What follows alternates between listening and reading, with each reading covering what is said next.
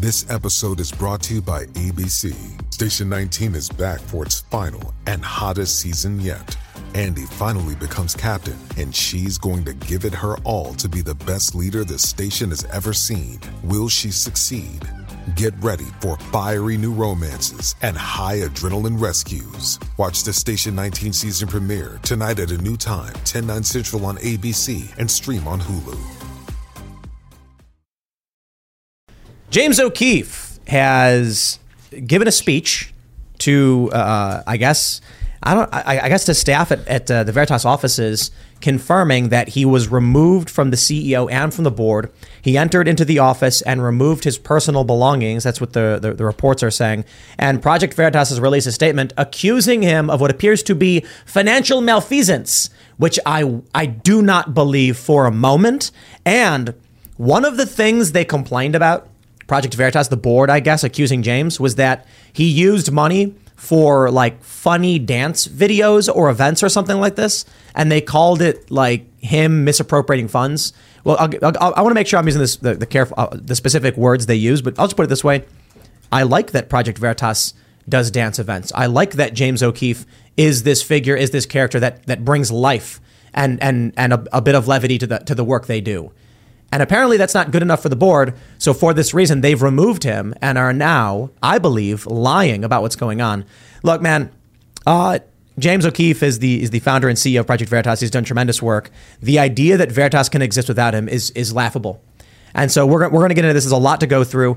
Apparently on Twitter, they've already lost around 140,000 followers. People are just ditching, saying no way. Several major media figures have come out saying, I'm not going to support Project Veritas. So we'll talk about that. Plus, we got some other interesting stories. Marjorie Taylor Greene has officially called for a national divorce.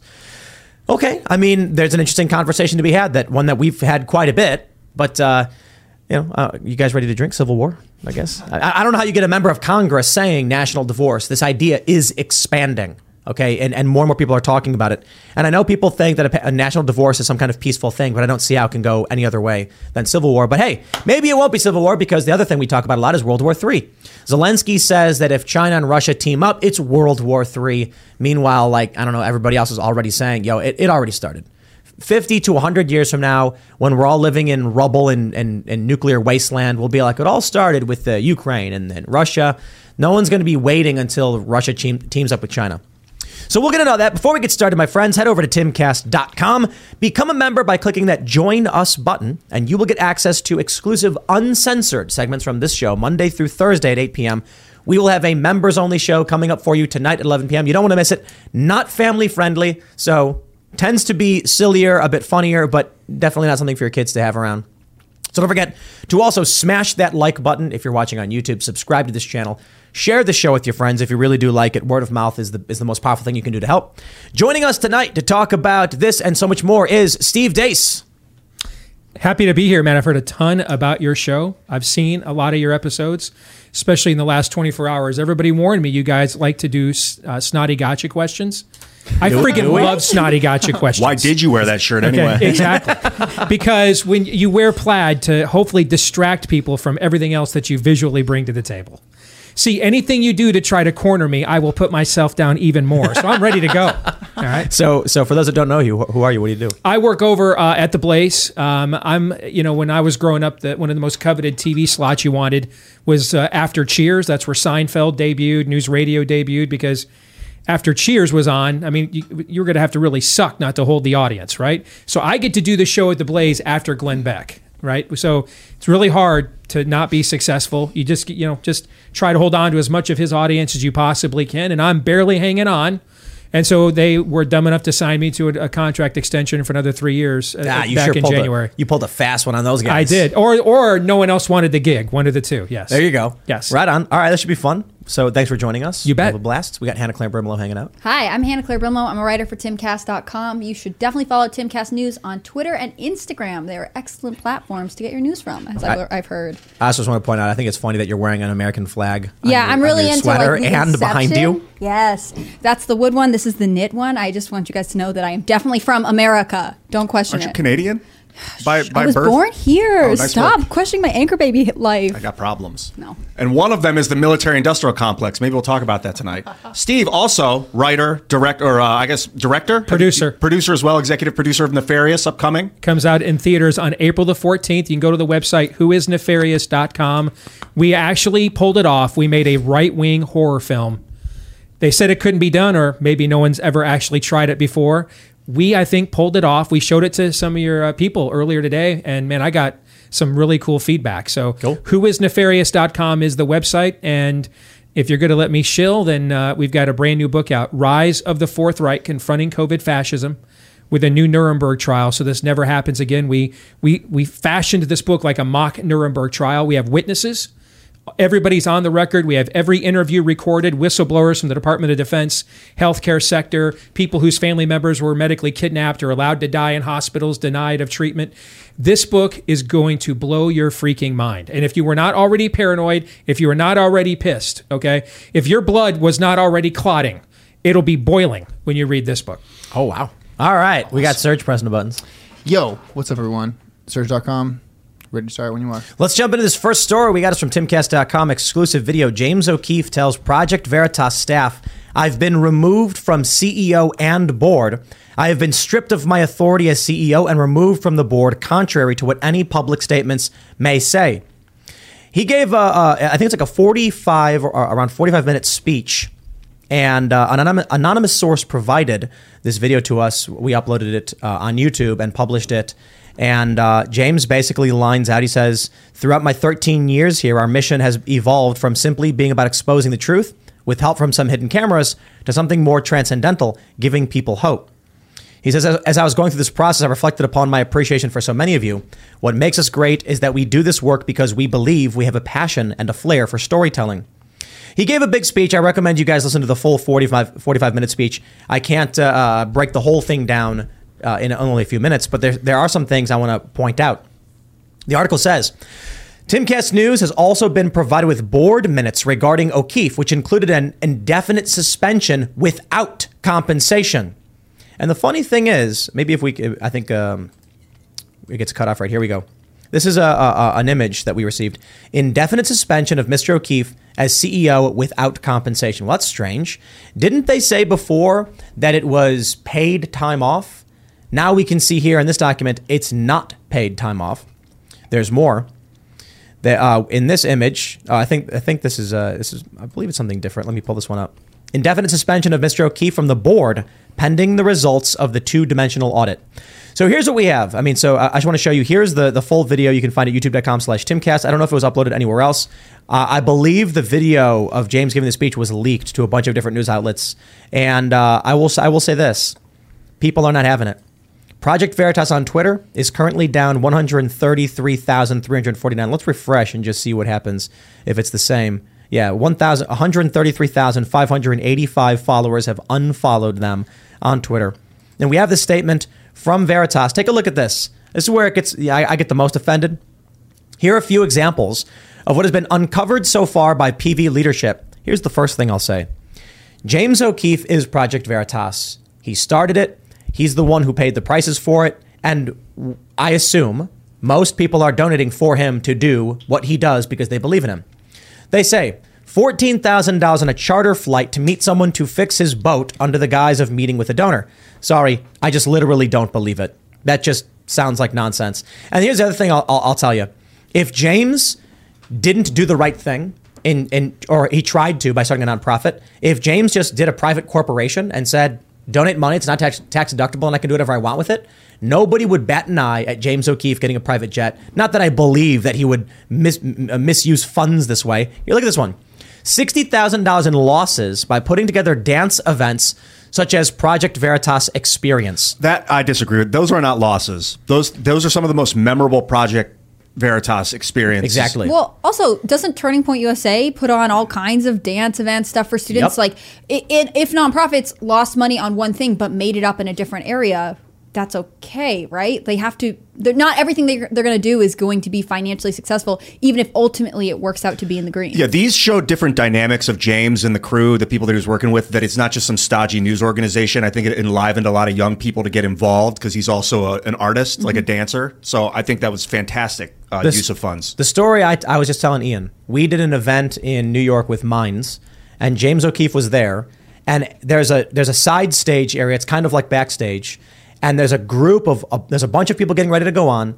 And I see James and I'm like, James, do a moonwalk.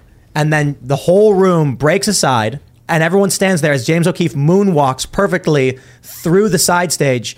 That kind of thing, in my opinion, I know maybe it's silly, but that is not a loss. When James was doing these videos, he was making a character of Veritas that was something more than just a hidden newsroom that sometimes posts viral clips. It was giving character and personality. This is ridiculous. I'm sorry, man. It sounds personal because if this was about money and he cost the company a couple $100,000, him leaving and all these people leaving, like these are the hardcore donors that are leaving. The last 130,000 people are the people that are going to throw $10 a month at Project Veritas. That's 1.3 million. The donors already filed that cease and desist letter, right? They said, we want our money back if you are getting rid of James. We gave because of him. And so therefore, if he's not there, then this is not the organization that we gave money to. Can they get their money back? Is that legal? I have heard some organizations do it, other times not. I'm not an expert on it. It's uncommon for people to be able to donate money and then take it back. So it sounds like it would go to court, I assume. It sounds personal. It sounds like some people really didn't like the way James was doing it, and because if they want to, or if it was about money, then they made a really stupid fiscal error in removing James because he's a moneymaker. To me, there's two consequences of this that I think kind of even transcend what your own views are of James, and just to go on the record, I think it could be argued Project Veritas is the most, and has been under his guidance, the most important information outlet in alternative media in the country. Picture this. You're driving on the open road, taking in the beautiful views this country offers. Then out of nowhere, you hear a noise and your car breaks down. While still frustrating, you feel protected because you have a plan through CarShield. CarShield has helped millions of drivers from having to pay back-breaking car repair costs. All you have to do is call before a breakdown. Plans can pay for expensive repairs on your out-of-warranty car, truck, or SUV, all for CarShield's low monthly rate that never goes up as long as you cover your car. With a plan through CarShield, you get protection on over 5,000 major parts and systems with just a visit to carshield.com/Carlson. I'm talking big money items like your transmission, engine, electronics, and so much more. CarShield is here to keep you moving forward and make car breakdowns and the repairs that follow just a tiny bump in the road. Go to carshield.com/Carlson. Protect yourself from the unprecedented rise in costs for parts and repairs. Visit now to save 20%. carshield.com/Carlson. That's carshield.com/Carlson. Going back to, their origin, their genesis with Acorn and things of that nature. And I find it fascinating is the guy that just wrote about COVID, a definitive book about COVID fascism, that somehow all of these issues somehow immediately have to come to a head after they just did the ultimate sting operation on the demons over at Pfizer. The timing of that I find incredibly not coincidental. And just real quick, James, he says this. The only thing that changed was the biggest story in their history with over 50 million views. And he said it's like a 10x increase over their other biggest stories they've done. So let's set aside him for a second and your views of him and just look at running an organization and leadership. I own my own company. I own my own show. You own your show. We have employees. We have organizations. I've been a part of presidential campaigns, corporations. Here's the reality of those ecosystems. Number one, I hope they have lawyered up, because by them even claiming these things in disclosures, they have, not that frankly the Biden feds need much of an invite anyway, they just do it on their own, but they've essentially begged for a full audit of all their books from the feds to come in and say, oh, okay, you guys have disclosed this, then let's see what else is under there and see if we can just finish your organization off while we are at it. And then number two, though, let's play devil's advocate for a second. And let's say there is some merit to maybe he wasn't kind. That was their previous story, right? He wasn't the kindest boss. Now the story is some form of malfeasance. Let's say there's a root of truth to them, just for the sake of devil's argument. You don't take the star quarterback of your team after he just won the friggin' Super Bowl and decide that now's the time you want to have a conversation with him about being a kinder, gentler, better teammate and being a better steward of the team's resources. He just won the Super Bowl, man. Hand him the trophy, let him take pictures and celebrate that. There were times before that moment that you could have addressed these things, and there's times later in the offseason when there's not as much eyes, there's not as much pressure, where these kinds of things can be addressed. This is, as you said, Ian, it's either personal or the oversight and leadership and guidance of this board is every bit as culpable, if not more so, of what they claim James is guilty of, even if he's guilty of those things. How come no one stepped in before this? How come no one said, hey, you know what, now given we're at a next level here, the level of eyes that are on us, the level of pressure that's on us, we've got to make sure we're even more diligent than we ever have been before. No, suddenly out of nowhere, he scores his biggest score in the history of the organization, and now suddenly we want to have a human resources review. That is some really crappy leadership on behalf of that board, even if they are telling the truth. Yeah, I think those are all great points, especially since Project Veritas, as far as I know, has their nonprofit status in New York. And to get out of New York, you're at the will of the Attorney General, which New York has one of the most activist, liberal Attorney Generals, Letitia James, in the country, in my opinion. I mean, it puts them in a terrible place as an organization. If the mission is so important, why would you do that? And to your point, too, like, every circus needs a ringleader, right. And James O'Keefe is this circus's ringleader. To kick him off when you are kind of building this huge momentum off of the Pfizer thing seems like... It's hard for me not to think that there is something that James was about to do that the board didn't want him to. That's not financial. James should file, I don't know, what do you think, LLC? He should immediately create something new, and it should be a for-profit corporation. And people need to understand a lot of people think nonprofit means charity and goodness. It certainly does not. A lot of these companies are just they exist to enrich people. They could be tax havens. You can run, I mean, some of these biggest nonprofits that you've heard of will have like a 98% administrative cost ratio. And I think it's like, it might have to be at least 90%. I don't know. They may have changed laws. But this means that when you give $1, 90 cents goes into the pocket of the administrative staff and 10% or less can go to the actual cause. Right. That is, and I've worked for a lot of nonprofits and I've seen some that do 50-50, and even that's considered really bad. Some good ones will brag and be like 80% of your donation goes to the actual cause, and the administrative costs are a reality of doing business. It just basically means that if they're like Save the Dogs, 80 cents goes to actually rehoming a dog and 20 cents is paying the managers to file the paperwork to rehome the dogs. But when you see one of these big nonprofits and their ratio is like 90% administrative, yeah, that means almost none of your money is actually doing any charitable work. So here's what I would say. James should form a new company, and it should be a for-profit corporation, which means it won't be tax deductible. But there are enough people who support Project Veritas that he need only say, for $10 a month, I was just going to say you get James O'Keefe's premium behind the scenes, director's cut, commentary on our stories and our views. And the news is always free. Yeah. So not too dissimilar from what we do with like, here's the free show. Yep. I think he'd make even more money, and he'd then be able to, without question, if he wanted to get a private jet to go get his boat fixed, I got to be honest, James deserves to have a private jet to go get his boat fixed, considering the risks he's taken to himself and others. I don't think he actually did that, though. That's ridiculous. It's like, oh, I'm going to meet a donor. Better have the company book me a private jet. That's ridiculous. Yeah. So, well, maybe he met with a donor who wanted to donate to Veritas and did, but also took his boat taken care of, and the same donor also fixed his boat. Who knows? But this is the thing too. Like, one of the claims they made, I guess, in these internal documents is that he used the money. Do they have that here? Let me see if they have it here. Something about like a wedding or something. Like, he used the money to pay for his wedding, and it's just like he's not married, And apparently, it was a venue used for a corporate party. They're just taking things and twisting it to accuse him of doing things that are wrong. But I think, Steve, you put it perfectly. I would be more willing to believe this if privately a board member hit me up and was like, look, we're trying to figure this one out. Yep. What should we do? To boot him from the company abruptly, to then publicly accuse him of abusing employees, and that note said, some of these signatories of this letter have not witnessed or experienced any abuse. Now they're coming out after the donors refuted that, saying, well, he was misappropriating funds.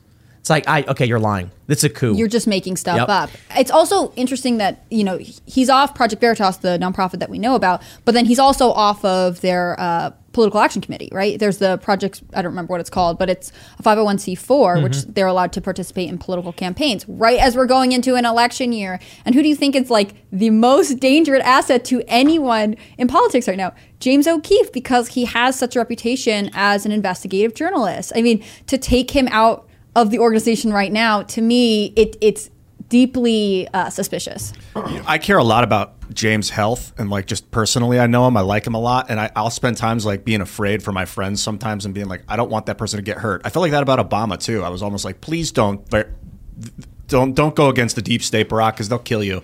But then what happened was he just didn't go against the deep state and played ball. So but I think James is just a guy. And the organization that he created is an organization of hundreds of people. I don't know how many people. And they're all, from what I met at Project Veritas, those people are fantastic. And they do incredible work. I think it's like 65 or 65 something. people. Yeah. I mean, they're putting their lives, essentially their livelihoods on the line by exposing, corporate corruption. And they can't come back. Once you take this job, it's not like you can go back into the field you're in, right? It's a lot of them are undercover, so you don't know who they are. Those people hopefully can assimilate back in. But, if you're going to put your face on the movement. But I think it's important not to put all the weight of this entire thing on James. Like, he's part of it, and he will continue to be part of the movement, whether or not it's with this company or another company. But I think it's the time to take the heat off James is now. Like, Veritas will continue, and it'll continue to expose corruption. And if they are corrupt, they'll get exposed. I don't know. I don't agree. I think, Steve, you nailed it. Them coming out publicly and announcing financial malfeasance is... Ask yourself who wants to. There's an old adage in sports: you never want to be the guy that follows the guy. You want to be the guy that followed the guy who followed the guy, right? So the organization just got rid of its founder and its face, and there really wasn't another face because, as you guys have pointed out, everybody else that is known that has done public work has done it undercover. So he is the only known face of that organization. Who would right now, given the amount of heat that is taking right now, on top of the open invite, they literally just hiked up their skirts and said to the feds, we're open for business. We showed all the leg we've got all the way to the panty line. Who wants to walk in there and say, yeah, I think I want to take that. I want to take that Dutch door action. I want to get screwed on the way in and screwed on the way out. And I'm gonna take over for a guy that's a legend to his base. And then at the same time, the people that just hired me opened up and invited the feds to come in for an investigation. I think that is probably a pretty small list of people. Take a look at this. Only Elon Musk. I think it's kind of a joke, but geez, that's something Elon would do. Send me in. Burning does not hurt. They announced Elon's the new CEO of Veritas. Look at this. Year revenue in 2020, Veritas brought in $22,034,000. I can only imagine with this Pfizer video. Here's what I think. It's the money. And I'll tell you why this. Some people are like, I think Pfizer came in and did something. I'm not so sure about that. That would be bad PR-wise. Like, you don't want to pour fuel on a fire of a story by... there's a story of these activists who were protesting outside of a McDonald's, saying McDonald's was bad. McDonald's sued them, won, and then their stock tanked because the news reporting was that massive corporation attacks to private individuals. Pfizer's got to be like, everyone's cheering these guys on. If we go after them, it's going to hurt us. Let's ignore it. Here's what I think. In 2020... take a look at these numbers. In 2019, Project Veritas brings in $12,151,496. 1 year later, they nearly double their revenue to $22 million. How much money do you think is going to come in now that they had the biggest stories, this biggest story ever in the history of Veritas? I can only imagine they're going to hit 40, 50 million. Okay, maybe I'm way off with that. 40 was my first thought. 40, right? Now imagine you're on the board and you're like, guys, look how much money we have. I could never have. And then James says, we are not using the money for what you want. We are going to use the money the way I see it, and we're going to do the mission. And I don't think the board members necessarily are thinking I'm going to stuff my pockets, but they're saying something like, let's use the funds to build a new building, and we can start doing this and that, and we can put a gym there. And then James is like, we're going to do this, we're going to do this, we're going to expose this. You got to get rid of. This is what I said when we first got word that he was suspended. If you want access to the cash, you've got to get rid of the ideological founder who's standing in the way of that big pile of money.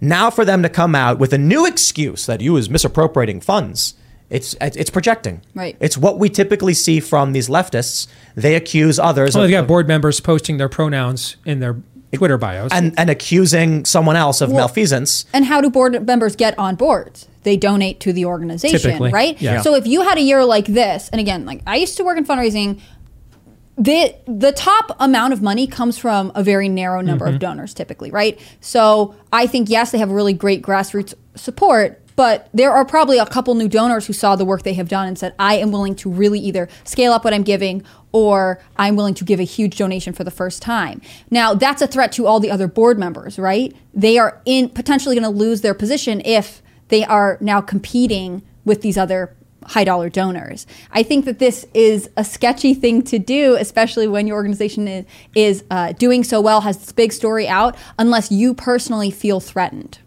It seems like James is intimating it's Pfizer. He said the only thing that has changed is that we broke the biggest story in our organization's history during the last week of January in 2023 with 50 plus million views. Our video became a global phenomenon. He then goes on to add more context and says that is the only thing that has changed. Then suddenly, an unusual emergency happened just a few days after the story, he continued. And then he says, on Thursday, February 2nd, I was informed by an officer of Veritas on the phone while en route to the airport that he would resign unless I stepped down as CEO. I want to address the Pfizer connection. I got a question on my show over at The Blaze today. Someone asked me, what would be Pfizer's incentive to produce a product or any product that could potentially be harmful to its customers when its customers are people in need of healthcare?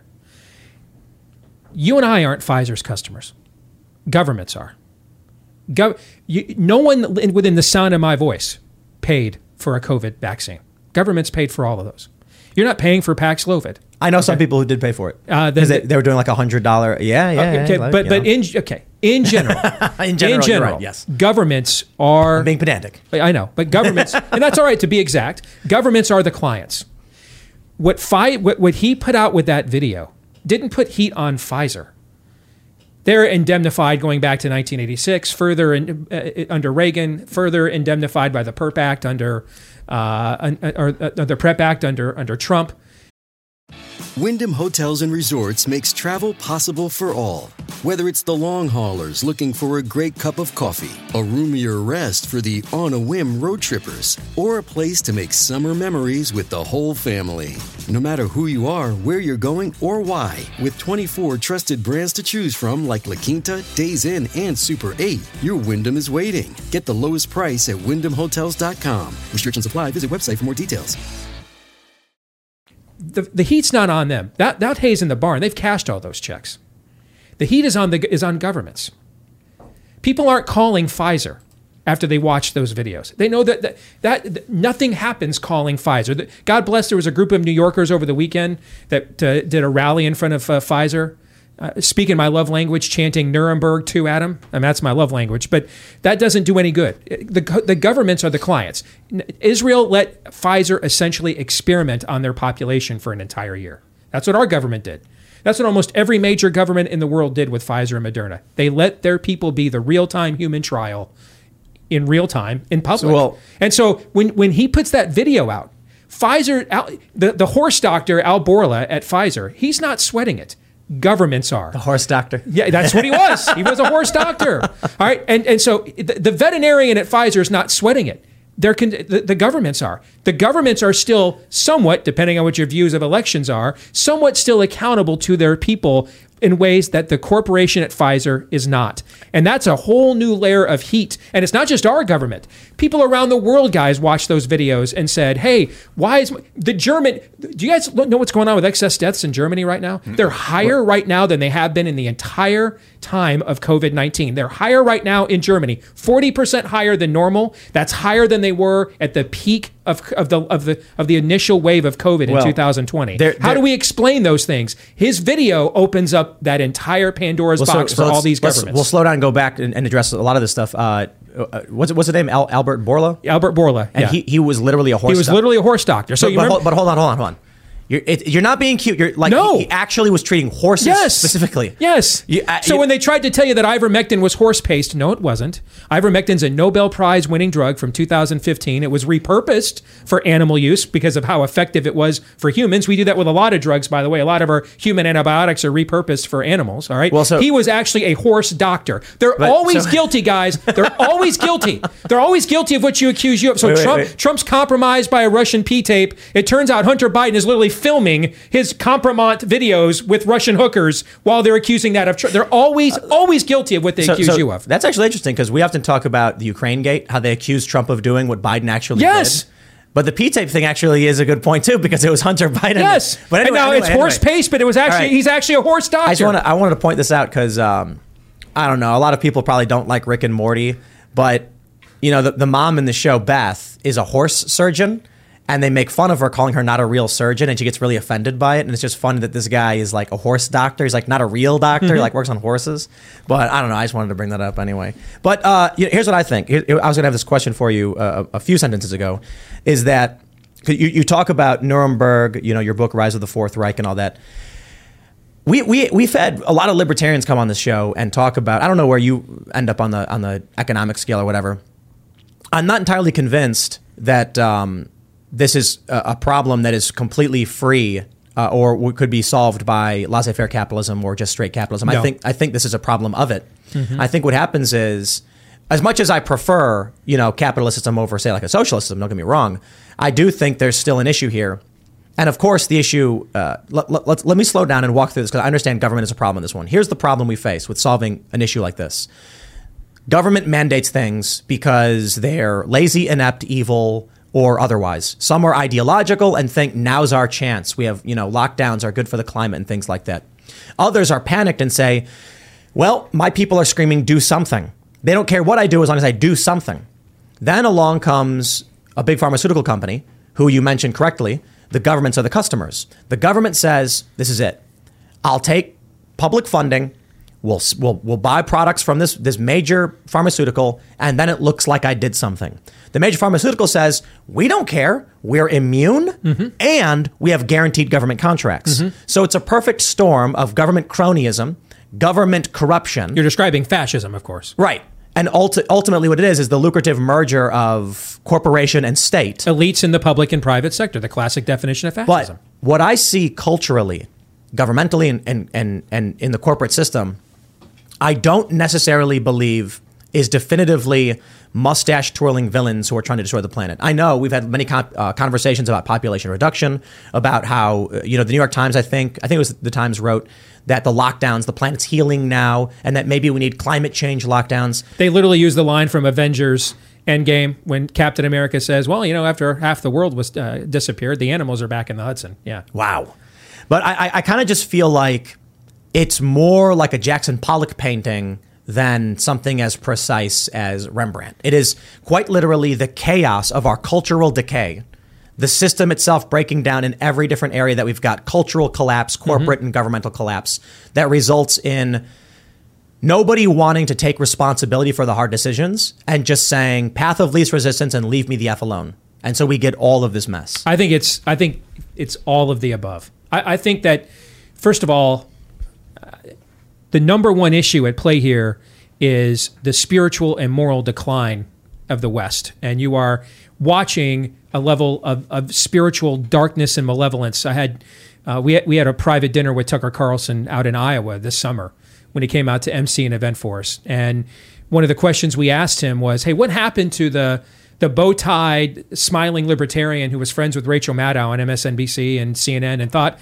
frankly, people like us, you know, these dreaded, Jesus freaks, that we were the death knell of the Republican Party and we're going to be the reason why y'all never won any elections.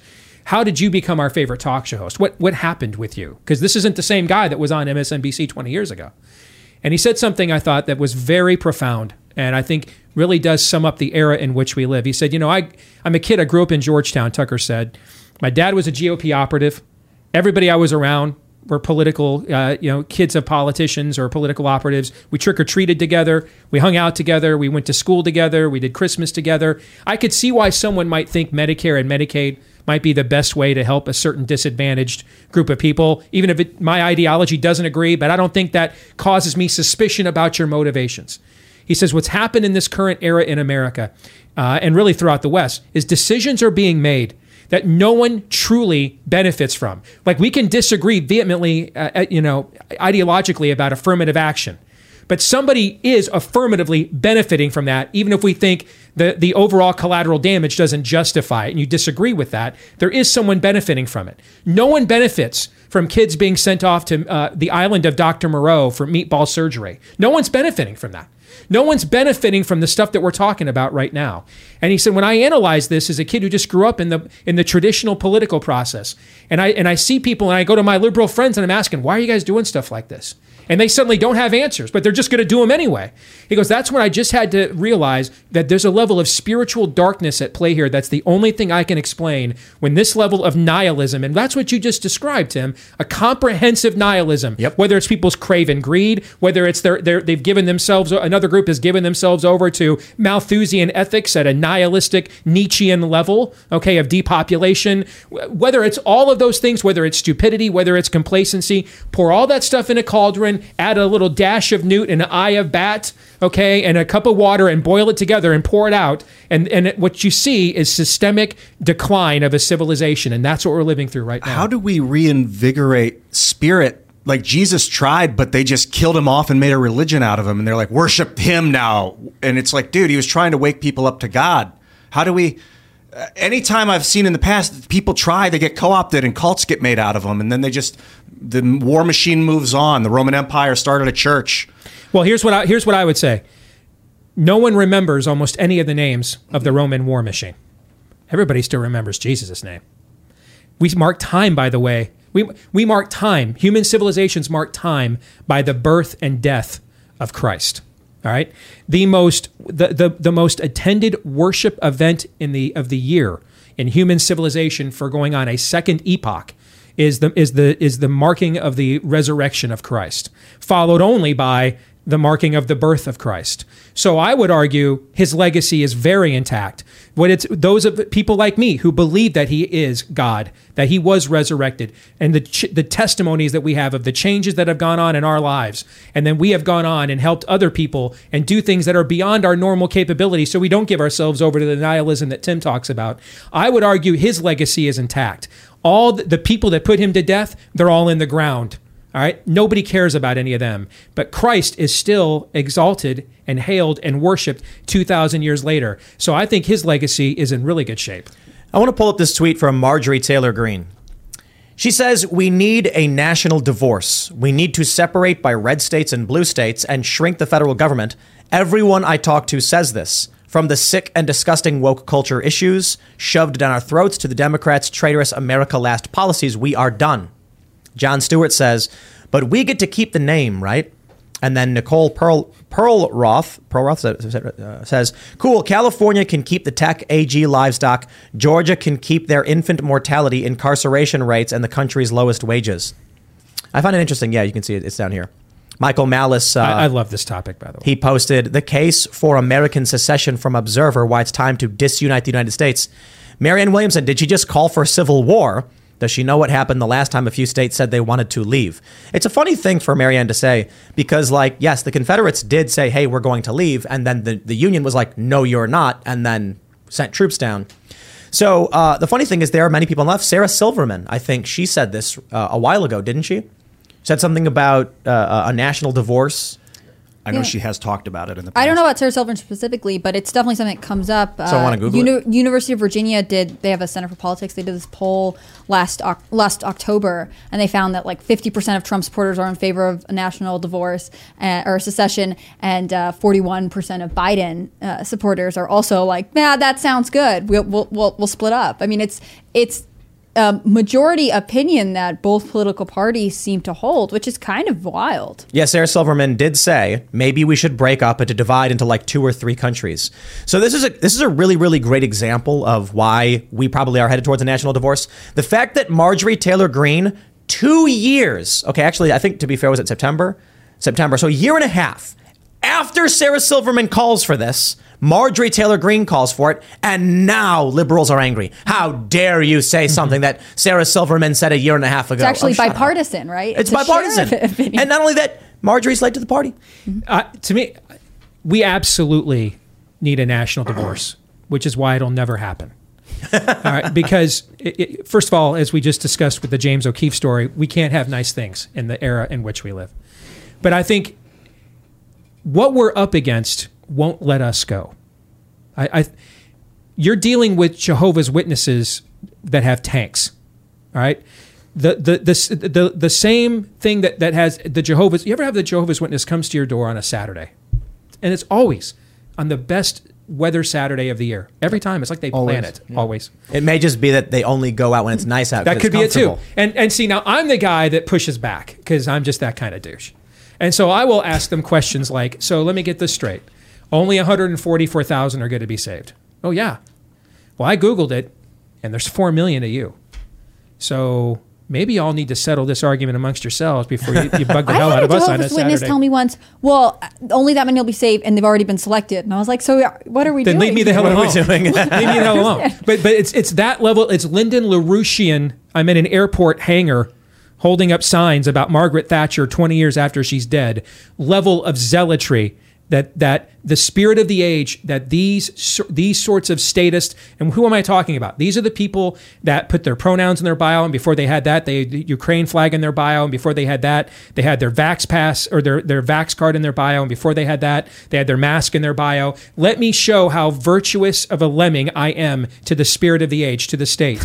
That level of zealotry isn't going to let you walk away. They're here to fix you. They're here to fix you. And if you don't think you need to be fixed, you will be made to care. And the only reason the tanks aren't rolling yet is because you all own about 400 million guns. If you didn't, the tanks would be rolling already. Well, they're working on that part. Yeah. And so they're not going to let you. She's right when she says that. But any society that really needs that would not be able to accomplish it either, because the divisions that exist, both sides are not going to agree to peaceably walk away. When you come to the brink, when you're about to ruin as much freedom, liberty, and prosperity as this country is about to flush down the toilet, that only happens because the forces that have pushed us to this brink are on some, you use the word cult, I use that in my show a lot, the level of cultic zeal that says, to hell with all those things.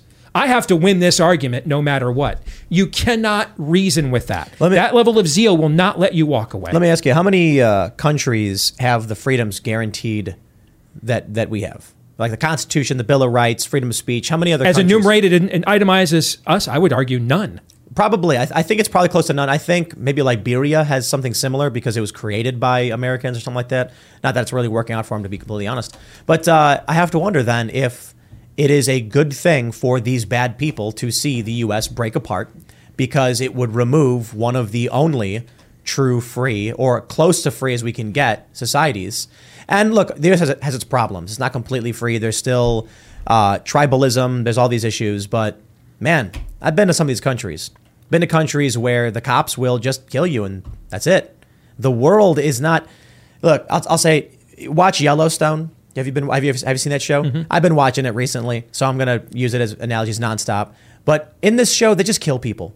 You're in Montana, you're in the United States, but you're still in the Wild West, and they just kill people, right? You go to other countries, the whole country is the Wild West. You're in a city, watch the videos out of Brazil. You ever see these Brazilian videos? Mm-hmm. Dudes chilling in like a grocery store, and someone walks in with a gun, and they start shooting at them, and then it's motorcycles pull up and jump out and rob you, and then people start shooting at each other. I know we have those things happen here too, but it's not that bad. We often think things are way worse than they are. And some things are worse than other countries. Don't get me wrong. Some countries are nicer. But I'm not going to sit here and act like Sweden, because of its lower crime rate, is better than the U.S. when the people in Sweden live under a boot and are scared to speak up and losing their jobs because their whole country is woke. The United States has a lot of really awesome things going for it, but we're losing it. And if people don't speak up, it's going to become bad. Now, as it pertains to national divorce, I think that the challenge is, someone super chatted that too much blood and treasure was sacrificed for this union. And that's an interesting point. I know Michael Malice, I know Luke Rudkowski, they talk about national divorce. And the issue I have with it is, in the end, it benefits those who seek to subjugate the world, because at the very least, it would split the territory of freedom in half. if the country breaks apart, then we know the blue states go full Canada, and then there's even less freedom in the world. It would be the greatest breeding ground for limited war the world had ever seen if the U.S. were to split in half. It'd be one side would be communist, Chinese funded, and then the other side would be the remnants of the United States or something. How's that like any different than what we have right now? Well, bomber planes would be dropping bombs on Tulsa, Oklahoma, like just annihilating cities. That's why I don't think it can be. But this is what you explained there a second ago, Ian, is why people want it, and then why I think we can't achieve it. We're talking. We got people want to rattle sabers with China. What would a war between the U.S. and China ultimately decide? The language, the social credit system will all eventually go to is in. That's really what we're fighting for. That's what it is. There would be no higher principle other than, do you prefer Mandarin? Do you like Chinese hieroglyphics on your social credit score? Or do you want it accessible in English? Because every major cultural institution in this country either is already owned by the Chinese or aspires to be like them. And so we're already in the dynamic that you described. That dynamic exists now. But the end result of seeing it play itself out would also result in what you are concerned about. We are headed there. That's unavoidable unless you start seeing great awakenings. Where do we have liberty in America to begin with? It's not a coincidence you had great awakenings, spiritual revivals that then led to liberty in the country. All right? And that's why John Adams said Constitution's only for a moral and religious people. You can't have limited government with people that think their character has no limits upon it. They'll then eventually think I can do whatever the hell I want and then make you pay the bill and the freight for it when it blows up in my face. That's what we have now, called the welfare state. So eventually we're going to either see revival like we saw at the dawn of the country, or you're going to see the end of the country. And that's the path that we're on right now. This is a point of no return. What does revival look like in a modern sense? Like, is it a return to patriotism? Like, how would you see symptoms of revival? Yeah, I love patriarchy. Well, it has to begin with an acknowledgement of the God that our rights come from. Do we believe in God? That to me, when Chesterton said America is the only country ever founded on a creed, that's really what he meant. That our rights come, and he was observing this as an English theologian, a British theologian, observing, basically their offspring and how it had taken off after the Revolutionary War period. And that was his observation, is that America took the notion that rights come from God, the laws of nature and nature's God, and therefore they're not bestowed by governments, and therefore governments don't have the ability to take them away. And governments are just as accountable to that same God as the people that rights come from. Now we have civil rights. We don't have individual rights. We have group rights now.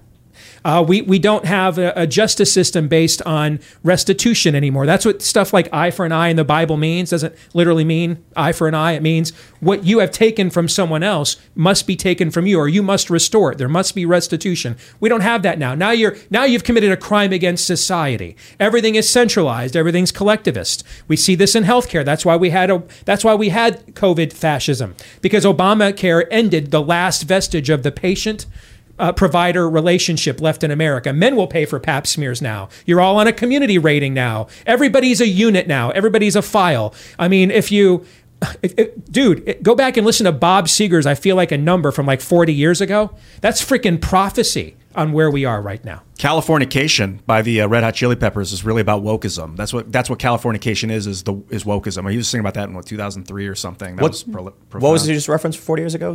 Bob Seger's Feel Like a Number. Go Google the lyrics for that. It'll read like a prophecy of 21st century America. One of the problems of us all having rights given from God that we founded the country on is, except for those people, those savages, they're not even human. They weren't even human to those people. They killed the Native Americans and slaughtered them, and the black people were 3/5 of a human in the eyes of God, according to the founders. So, we say it's God giving us rights, but obviously the history shows otherwise. We slaughtered 90% of the native population. We didn't even consider him human. I mean, the people didn't even consider him human at the time, which is the most abhorrent thing in the eyes of God I can imagine, is that humans would consider another human a dirty animal, non-human, and then kill it and say it has no rights.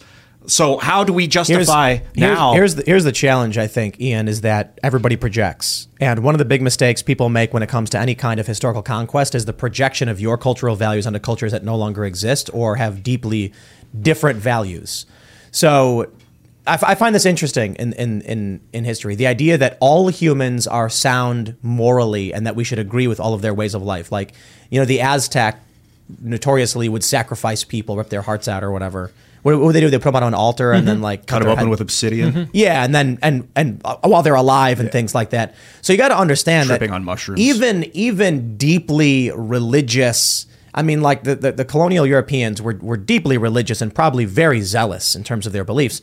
But imagine how you would feel as this like somewhat liberal, libertarian type modern man watching a bunch of people drag a screaming woman upstairs and then jam her in the chest with obsidian and cut her open in front of you. You wouldn't be thinking these are good people. You'd be thinking these people are animals. Oh my God. I mean, not literal animals. You're saying that in a derogatory sense, like what is wrong with these people? I'm not saying every Native American population was that way. I'm just saying what happens is young people today look around at this society that we've built through blood and sacrifice, blood and treasure for, all of the death fought along the way, the Civil War itself, how many dead Union soldiers to preserve this Union, ultimately leading to the end of the Civil War. Not that it was the exact intention of the Civil War, but that was a big component of it. And then they say, look at this and say, all societies must have been this way, and the conquest of such must have been wrong. And it's like, dude, like that group of people was going around murdering kids and raping women nonstop. Yeah, we all agree that was a bad thing, and they got conquered. Are we at the point of history where conquering and destroying is not the way forward again now? Like, are we truly there? Oh, no. No, I think no, that's it's just still happening. it's done differently. What you're living in a post-Christian America now. And really a post-Christian Western civilization. So what will come next? Exactly what preceded Christendom or Western civilization, the Dark Ages. That's what will come next. Now, these Dark Ages, the good news is you won't have to worry about dying of bubonic plague because rats are crapping in the street outside your home, okay? And that's getting into the water table. Well, we're too advanced technologically. This will be a technocratic Dark Ages. All right, so it'll look like, well, frankly, China. You'll have the accoutrements of modernity. You'll have a car. It'll be electric, and they will determine from a central hub whether it comes on or not, how far you can drive. You'll have access to the internet. They will determine what you can and cannot see and how often you can use it. You'll have a mobile phone. They'll determine, who you can talk to and monitor everybody else.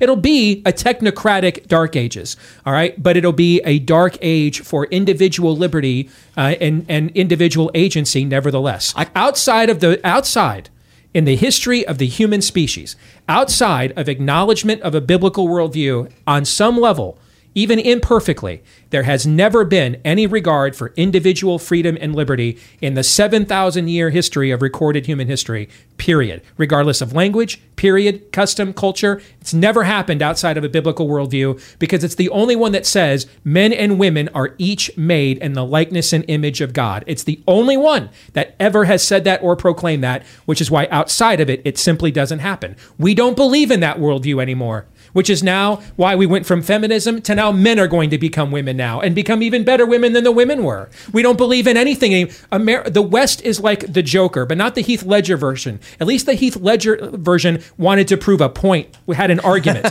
We're the Joaquin Phoenix version. We're the one that looks at Robert De Niro and says, I don't believe in anything. That's who we are. You know what? The reason I have issues with Christendom and why I gotta address that one. The Joaquin Phoenix version is a combination of mental illness and anger at the system. I think you're right. The Joaquin Phoenix version of Joker is basically a guy who doesn't understand what's going on and is just angry and entitled, so he kills a guy who helped him. Let me stress this because this is a really, really good point, especially for those who know I love pop culture references. The Joker film, awesome. You guys have all seen it? Joker? Negative, no. You've not seen Joker? No. Amazing film. Okay. And spoiler alert, I think it's the perfect example of one. They show all the protesters in the streets screaming about the 99%, about the 1% smashing things. He riles them up, this Joker character. In the end, they're like dancing and cheering for him. And that's basically the idea, is that he gets these followers because he kills this late night comedian saying, you get what you deserve. Here's the funny thing about it, though. This is about a guy who's mentally ill. And he's down on his luck. He's abused. And then finally he snaps and he kills some dudes on a train who were messing with him. And it's like, you kind of understand why he's so angry. But he really doesn't understand the system. He thinks Thomas Wayne's his dad. He's not. He's crazy. He does a stand-up routine, and he gets made fun of for doing it because he forgets his lines and laughs at his own jokes. A late-night TV show host puts that video on TV and they all laugh at it. A true comedian at that point would be like, I did it.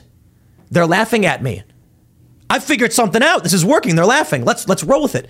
Rodney Dangerfield. I was just going to say, how many great comedians have made a routine out of self-deprecation? And it was hilarious, and then you're with them. And so think about what this movie represents with Joker.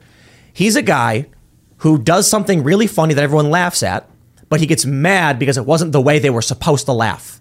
So he goes on the show when given an opportunity, when they actually say, okay, come on the show in front of the world, and decides to kill the guy because they didn't give him what he wanted, because they didn't give him his emotional satisfaction. That's why he's a bad guy. And that's what I see today with the wokeness, with the protesters. They're mentally ill. They're unstable, they're angry, they're entitled, and they don't understand that our founding fathers and our ancestors have given them everything. That's why they hated the movie. That's why the forces we're talking about hated this film, is they recognized it was the fulfillment of their own nihilistic worldview. This is where it goes. Yeah. Yep. And then you get the Heath Ledger Joker was trying to prove a point about, he says, if I told the news a busload of soldiers would be blown up, nobody cares. But if you say a mayor dies, and they all lose their minds, and it's like, okay, well, he's actually got some method to his madness. Right. Joaquin Phoenix really represented, in my opinion, all of the wokeness. I was going to mention Christendom, which we were talking about earlier, and why I think there's a problem, why people are having a problem with it and have hated it for so long and want nothing to do with it, because it was used as a cudgel. It used God as a constrictive tool, and if you didn't worship God the way I want you to worship it, then we're going to execute you, or similar to what this Joaquin guy, like if they don't do it the way I want them to do it. So they would use it as a system of control. And you had someone like Martin Luther, I think he said, it's between you and God. It has nothing to do with the church. Forget about the business, the bureaucrats. And they tried to kill him for that. And so I think people hate the business of church, not that they have, and they don't even know what God is or understand the emotions attached with experiencing that vibration. I completely agree with everything you just said. Yeah, I think people are turned off by religion, especially, very dogmatic, legalistic religion. It can have very negative consequences.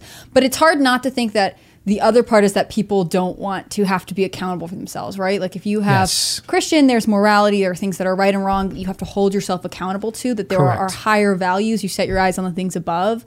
And if you want to live an indulgent lifestyle here and now and only think about what concerns you today, then why would you want to be religious, right? If your pleasure comes from momentary satisfaction or pursuing things that are wrong and bad for your soul, then of course you're not going to go to church. Of course you're not interested. And you can say, I think there are people who have been harmed by, exactly what you're talking about. But I think there are also people who want to live for their own pleasure and have no higher moral consequences. Completely agree. I mean, I'm going to be 50 this year.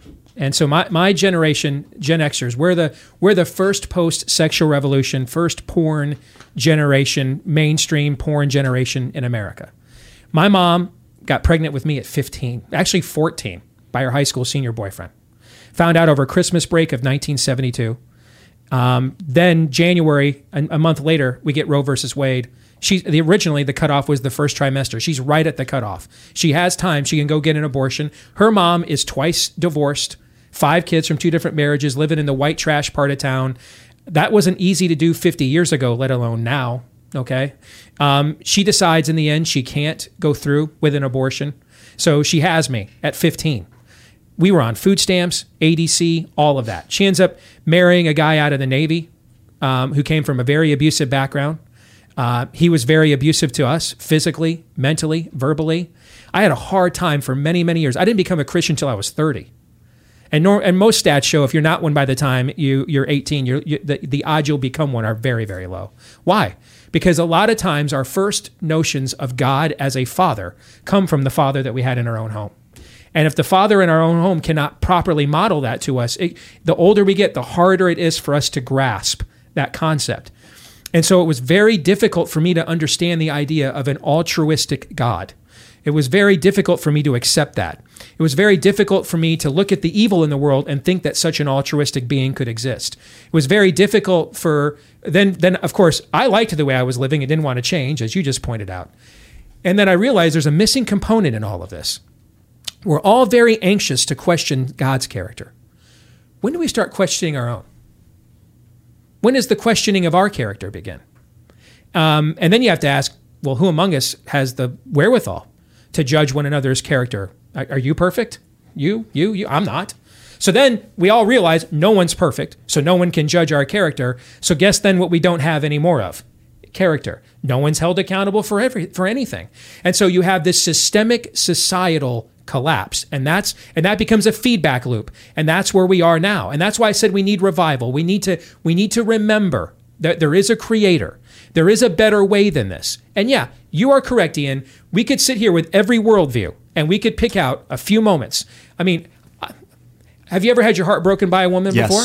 Did you proclaim celibacy and decide for all like women? 5 years, yeah. Did you? Okay, but are you celibate now? No. All right. Are all women terrible because a few broke your heart? No, but they disappointed were you? for like 7 years, man. And I made a lot of videos about my hate for women. And you were hurt. Yeah. But eventually, though, the need that you had for that companionship, for that intimacy, eventually that need won out, did it not? Say that one more time. The need for that, for companionship, for intimacy, that need that you had, that desire went out over the anger and the bitterness that you experienced because of the way your heart was broken, right? I think I didn't know, I couldn't sense the need. I was desensitized to the want of a woman, of the connection of a relationship, emotions for like a decade. And I almost feel, that was the end. But then I just decided to start over again. And, I would encourage you, open up a Bible, just you and God, one-on-one. Give God that exact same shot. Because a lot of the historical examples you're going to cite are true. Christians, Catholics and Protestants littered the fields of Europe with blood post-Protestant Reformation for a century. All right. Our country figured out a way to keep those forces at bay through the things that Tim talked about that were enumerated in the Constitution. That's what no religious test for office meant. You've got all these colonies that are all founded by different vestiges of the Christian church. And literally, if you were a different denomination, you couldn't vote or be a citizen in some of these other colonies. They figured out ways to lawfully navigate those differences. But I would urge, and I'd urge not just you, anyone within the sound of my voice, this thing is doomed unless more of us get recreated with our Creator. And I would urge you, just open up a Bible, you and your Creator, one-on-one, and see if He answers. What's funny is that a lot of liberals are starting to come around to this. Granted, most liberals aren't, but there are disaffected liberal types who I'm hearing, I don't want to call anybody out, but there are a few examples of prominent classical and traditional liberals who are saying, I'm not religious, but I now recognize the importance of religion in society. Maybe I can give a shout out to at least one. I think James Lindsay has talked about this. There's a few others. For me, I grew up Catholic, so my family was always to a certain degree Catholic. For me, though, I kind of drifted away from it, but I've long talked about this, and there was a period where I was like, I'm an atheist, but the way I would describe it now is I didn't understand anything about God when I was a kid because I didn't know what people were talking about, didn't understand what atheism was as a teenager because it was, again, just people around me until I actually started to read for myself, and then ultimately studying. I was reading books on physics, and I was reading the internet and trying to learn about time, and then I started to think about all the things I learned in religious class when I was at Catholic school, and I was like, wait a minute, and I started to see a bigger picture here. But I think, interestingly, what many people have talked about, Peter Boghossian, James Lindsay, Helen Pluckrose in their, when they did the initial Sokol Squared hoax, I did a podcast with them talking about how this wokeness is a non-theistic religion. It has filled the gap. Yeah. It's filled the gap. Absolutely. Yeah. But the issue is, it is chaos to traditional religion's order. And I think what you end up with is, the one way I'll put it this way. The stories I heard when I was younger about Christians came from liberals, and it was, I would describe as mostly anti-religious propaganda. When I actually started to meet real conservatives and Christians, I was like, these people are nothing like they've been described to me. And ain't that the story of the culture war we're hearing right now? Absolutely. Trump's a fascist, the far right, they're evil, they're racist, because they want to keep people on one side of the fire. Correct. And they want to say there's a wall of fire. Don't go near it, it'll burn you. But on the other side, people are chilling, they're good people. And so I remember one of the important stories for me was meeting a friend. I was in the suburbs of Chicago where it was more conservative, and they were pro-life, and I'd never talked to someone who was pro-life before. And they gave me very sound, reasonable explanations for their beliefs. They weren't too dissimilar to what my family had said, but they were a little bit on the other side. And I was like, well, these are normal arguments. This is nothing crazy. These people aren't insane. Like, what was all this stuff I was being told? So now what I think you see is, with wokeness, you have what I would describe as just fire. It is spreading. It is a chemical reaction. It is a chaotic and destructive force. It's the Joaquin Phoenix Joker. It's the Joaquin Phoenix Joker. It's zombification. It's the zombie undead version of our culture, of the things we believe. Like, racism is bad. We want to get away from that. We want equality. The Constitution guarantees it. And then you get this zombified corpse version that's actually just infecting and destroying the institutions that we're actually trying to protect. We want to get rid of the bad stuff, keep the good stuff, and build upon it. It's just consuming everything and destroying it. The most dangerous conversation in America is the one Ian and I were just having. That's the most dangerous conversation. People have some disparate views on a very important topic, but are willing to sit down in a setting publicly in front of other people and hash them out and discuss them openly, share their own personal perspectives of what's gone on in their own lives as to why they came to some of the conclusions they did, or why they have yet to come to those conclusions, or it took them to. This is how we actually come now and reason together. The wokeness religion that you just described, everything that it does is to avoid this kind of a conversation from occurring. Whether it's about faith, whether it's about ideology, whether it's about political parties, whether it's about particular issues, it's all to avoid this kind of neighborly conversation that allows differences to get discussed and hashed out. We got to do a hard segue and progress this, because we have this story here from timcast.com. Zelensky warns of World War III if China allies with Russia. I do see an opportunity for China to make a pragmatic assessment of what is happening here. I want to bring this up because for those that are just tuning in or just jumping into the segment, we were talking about religion, cultural decay, societal decay. Joe Biden, the president of the United States, went on a surprise visit to Ukraine with a $500 million gift. You know, he could use $500 million. People in Ohio? People Flint, in Ohio. Michigan? People in Flint, Michigan. Project Veritas? Children in foster care in America? I say yes to Project Veritas, but, in all seriousness, Pittsburgh's got a pipe problem. Yeah, got how a pipe about problem. we sprinkle some iron dust into the rivers in East Palestine and then put a magnet in there? Because what happens is the oil coagulates around the iron particles, and then you can use a magnet to get the oil out. Did you guys hear Greta Thunberg's going to... Just kidding. Go ahead, Tom. Oh, yeah. I don't. She doesn't want to get sick. It's this simple. Yeah. We're being warned of World War III. Zelensky says if China allies with Russia, we're being told the world is on the brink of destruction. Why would there be World War III if China allies with Russia? Oh, what he's actually saying is because the U.S. will blindly and unapologetically give Ukraine all the support that it ever wants. If China and Russia team up, yes, the U.S. will fall in line behind Zelensky and go into an international conflict between two superpowers. Or two world powers, I should say. Jimmy Dore was saying that how Zelensky is really falling in line behind the war machine, and if he says no, we're going to have peace, that they'll just kill him. And that's I think so. I see this. World War III. What if the U.S. just says we're not interested in war, not over Ukraine? What if Russia and China team up and they say we're now going to take Ukraine, and the U.S. went, "You were not Ukraine. Have a nice day." What he's saying is the U.S. will do what Ukraine wants. Well, especially since we've already poised all of our citizens to be obsessed with Ukraine. Do you remember all the flags everywhere all the time? Like, we made this an issue that apparently especially liberal-leaning voters are going to die on, right? So if Biden backs out, if he says, oh, actually, I'm going to cut off funds, then his base will turn on him and be like, how could you abandon the poor people of Ukraine? I wish that were true. I think they'll actually just, oh, great. Yeah. Okay. Then I think they're that compliant. I think Joe Biden could do this on like, camera and say, "This is our new foreign policy." Fart noises in the armpit, and that'll be their new avatar on Twitter tomorrow. I've got a pair of Vans shoes. They're blue with like a yellow stripe on it, and I've had people be like, West Virginia colors, or the Ukraine colors, exactly. And I've had people be like, "Oh, blue." I'm like, come on, man, just shoes. West Virginia forever. West Virginia shoes. We'll just call them West Virginia shoes. This issue, isn't that weird? With Ukraine is my last nerve. And this is hard for me to say as a kid who's a child of the 80s, who grew up in the We're America Bitch 80s, who wore Alex P. Keaton monogrammed sweater vests, okay, and got up in the middle of the night to cheer Reagan bombing Gaddafi back to the Neolithic period. This is hard for me to say, okay? You're taking my high school age son to fight and die in Ukraine, literally over my dead body. I'm never allowing that.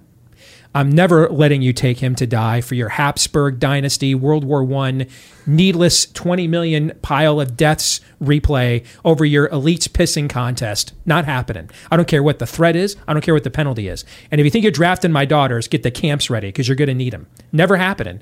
This is an example of history doesn't just repeat, it rhymes. These are a bunch of elites, a little cabal that are all, throw Putin, all of them all in together. This is a Habsburg dynasty pissing contest over a strip of land most people can't find, don't care about, has no strategic value to anybody within the sound of my voice unless they're involved in investing money with Hunter Biden. This thing is such a crock. It's so fake. It's so phony. It's one of the most simplistic, disgusting stories I've ever seen. It's one of the most cynical stories I've ever seen. It's Wag the Dog, but dumber. And this to me is the final straw of just absolute civil disobedience. We're never fighting your damn war. Hell no. I think it's such pageantry. I think you're totally right. It's all fake. Right on. I mean, the fact that Zelensky can come to our Congress and not manage to put on a suit. Joe Biden goes to see him wearing a suit. Like, he's playing a character. It's so bizarre. He's the only world leader on the brink of war, apparently, or in the middle of war, who has to be in, I guess, camo or whatever to convey to this people that yes, in fact, we are fighting. So much so that he has time to do a Vogue cover shoot with his wife. I mean, it's just bizarre. U2, he's got time for U2 concerts. He's got time for U2. He's got time to make major public appearances around the world via Zoom, I guess. He can't leave his country, but it's all for show. He has to continuously say this is so drastic. Of course, Lindsey Graham is saying, Mitch McConnell, with his Ukrainian tie, the most important issue in the country today is Ukraine. Okay, Lindsey Grahamnesty. Well, I don't care about provoking Putin. Of course you don't, because you don't have any sons. You made that lifestyle choice. You don't have any sons.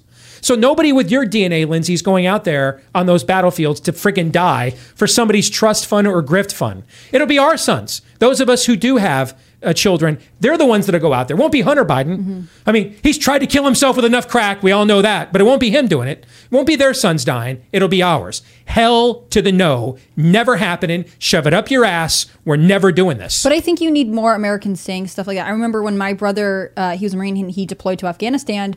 Did any of us think we should be there? It was crazy. And yet we have been sending people to wars because we say they're supposed to be there for a long time. I hope that Ukraine is a wake-up call, right? That these are people who should not be going, that we're sending anyways for pointless things. But I just don't know that it will be. I hope it is.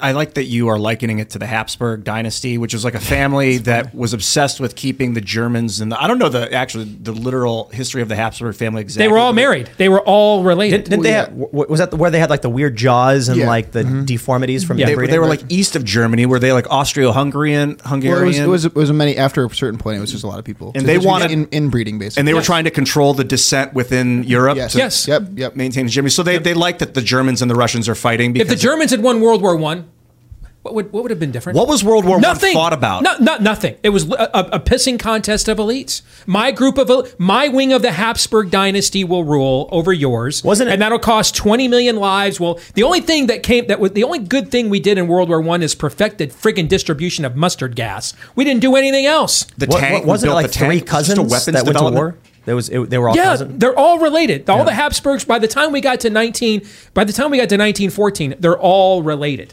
This intermarrying within these empires had gone on for centuries. They're all related by the time we get there. And so it's just literally a playground. Cross this, you got to draw a line in the sand. Cross this line, your ass is mine. That's what we used to say when I was a kid. All right. Mm-hmm. So the Archduke Ferdinand's son gets killed, or nephew was it? I think, can't remember, gets assassinated.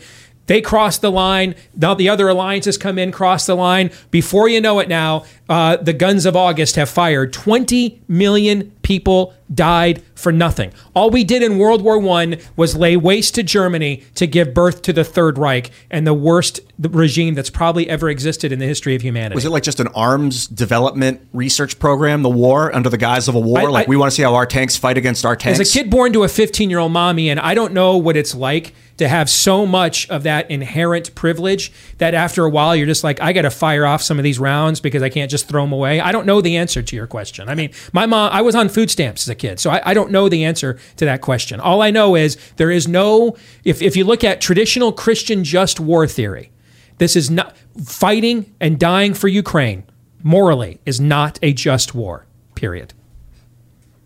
I agree with that sentiment. Well, at least from this perspective, it doesn't look like it.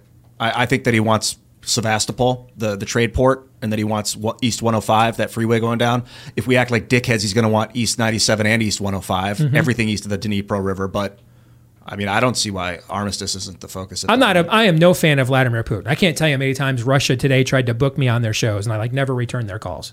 That all being said, Vladimir Putin didn't try to turn me into an experiment for Pfizer and Moderna for the last 2 years. Right. Vladimir Putin didn't say, by the way, if you did not consent to being a member of said experiment, you can't work. Like Mark of the Beast, you can't buy or sell stuff because how the hell you get to buy or sell anything? You don't have a job, all right? So you can't work. Vladimir Putin didn't say, hey, your family business is non-essential. That business that your family's had for 100 years, that family farm, it's not essential anymore. It's got to go. We don't even need to be so specific, to be completely honest. Vladimir Putin's not at our doorstep. The Soviet Union doesn't exist. It collapsed. And this is a border dispute with Russia and Ukraine that for some reason the U.S. thinks it's worth going to World War III over. So I agree with your sentiment. I agree with that too. The calls, if you look at our biggest problems, I often say to my audience on the Blaze or my Twitter feed, the calls are coming from inside the house.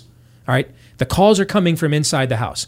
We've got 90. You want to go to war with China? How about maybe taking back control of your medical supply that you gave them 80% of the manufacturing for? We can't go to war with them. Dude, they're actually they actually make some of our own weapon systems. We're going to go war with the country that makes all of our 80% of our antibiotics and some of our high-tech weapon systems that most of our elites want to be like anyway. The calls are coming from inside the house. The battle is here. I've often we've talked about this quite a bit. What would happen if China declared war on the U.S. right now? If they said we are officially warring states, back the F off. Vitamin C, antibiotics, skateboards would be gone. People have no idea how much of the standard products we get are made in China and shipped here. If China said we're at war and cut off trade, half of our box stores would be empty. You'd be like, wait, I can't get medicine anymore? No, it's actually made in China. Isn't that crazy? They'd be just as screwed. So I don't think it doesn't really make sense for it. Just as screwed, I'm not so convinced. Oh, yeah, good point. Then they look at the amount of farmland they own, and they could just go Stalingrad on us and just burn the farmland to cut off our supply chain. I mean, we're in this position because the great experiment of utopian progressivism, globalism, didn't work. And the reason it didn't work is it ignores the basics of human nature. And this is how crazy the times have gone. When I got into this business 15 years ago, Bill Maher was doing documentaries like Religulous. Yeah, thank you. And I mean, I was doing whole shows debating him on that. Now I do shows where I play clips of Bill Maher and affirmatively quote him. All right, even though I'm not sure he's changed any of his views, and I know I sure as hell haven't changed any of mine. But at least the old culture war, I liked the old culture war. The old culture war where people like me and people like Maher debated, we both agreed, first of all, that individuals have some agency and human beings have some rights of conscience. And the debates that people like me and people like Maher were having is what's the limit on that right of conscience, right? He basically is by his own admission, a libertine. He basically made the Marquis de Sade argument. If I'm not hurting anybody else, nobody else's problem, do what thou wilt, that is the whole of the law. That was essentially his argument, okay? People like me made the argument, well, there's a little bit more to it because the one that gave us our agency and the one that gave us that conscience has a few rights of limiting it that we need to listen to for our own good. And that was the argument that we had is did people like me go too far? People like him go too far? Somewhere in the middle, a reasonable society could emerge. The new argument now is you have no individual agency at all. You have no rights of conscience at all. And so this is why, without changing our positions on literally anything, this is why Bill Maher and Steve Deace are saying a lot of the same things right now, because we are both recognizing that old argument about agency and conscience is out the window. We're actually having an argument whether we have any agency or conscience whatsoever. Yeah. Are we totally wards of the state from the moment we breathe? But also, I think Bill Maher started finally paying attention to the news. I think he knew more than he was letting on for a while, and he just didn't want to say anything because his audience it's liberals. But he got to that point where he's seeing this stuff and he's like, I just can't anymore. The issue, this is exemplified by the Prager episode where Prager said they're putting tampons in men's room. And the men's room, and Bill Maher laughed, and the audience laughed, and everyone said, "Oh, that's not true." And then Bill was like, "That's for their girlfriends. What are you talking about?" And Prager was completely correct. So I think has Bill Maher apologized for that? I think he may have addressed it. I think I talked about it recently. I can't remember. But what we've been watching for a decade, Bill Maher has only started paying attention to in the past couple of years. So I wonder if the issue is simply all of those things you were worried about 10 years ago in the old culture war, Bill just didn't read.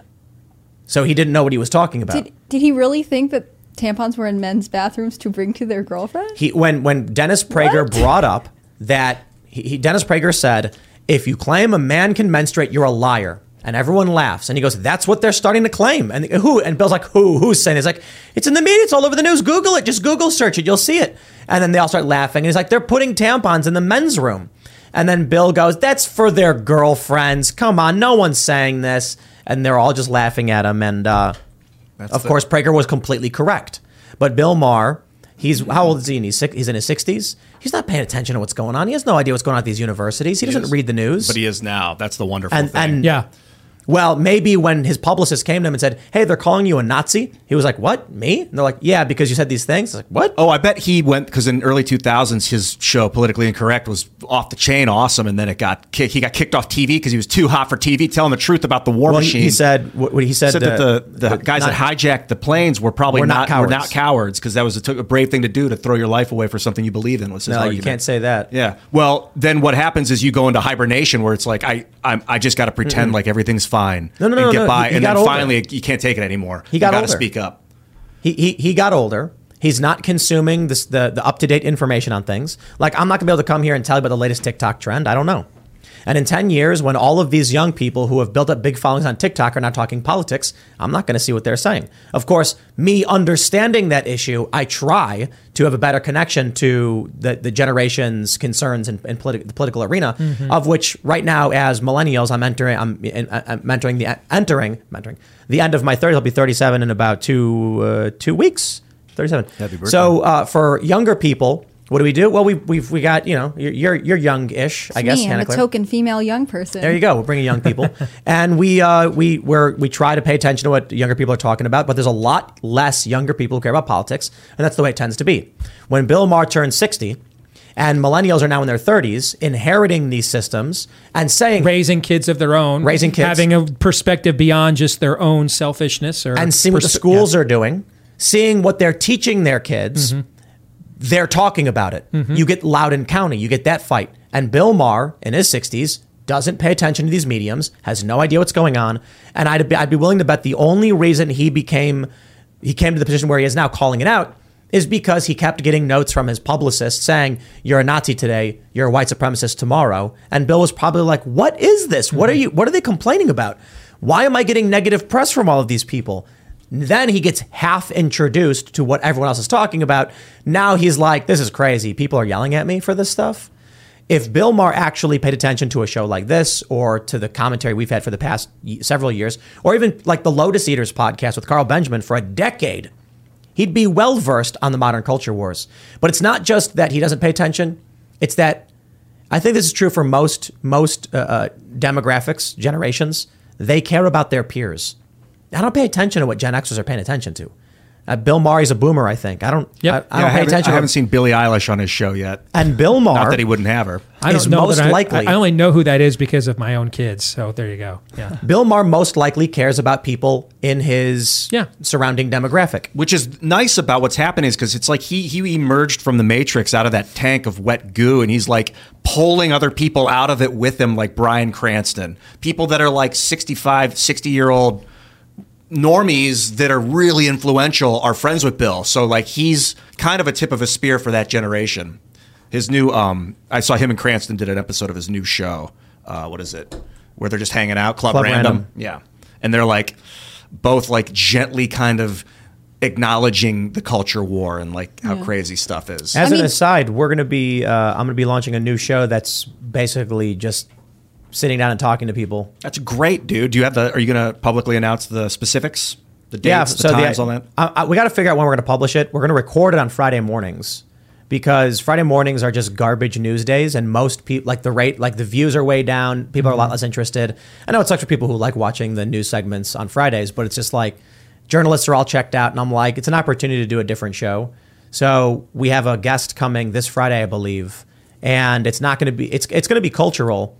But it's not going to be like news topic segmented like we do here, talking about current events. It's going to be just an open conversation. What I love about the open convo is because that's how you envelop the spirit of the individual. Like that's the real conversation, bring the humanity out of people. Like we can talk about what happened and what might happen, but you really want to talk to someone about who they are. Man, that's when you see God. Yeah. So to clarify, I've had people say stuff like, Tim cast IRL, Tim's just trying to be like Joe Rogan. And I'm like, we pull up the top news stories of the day, and then I have a timer where we track news story segments, which is a combination of the guest's perspective and our perspective on current events.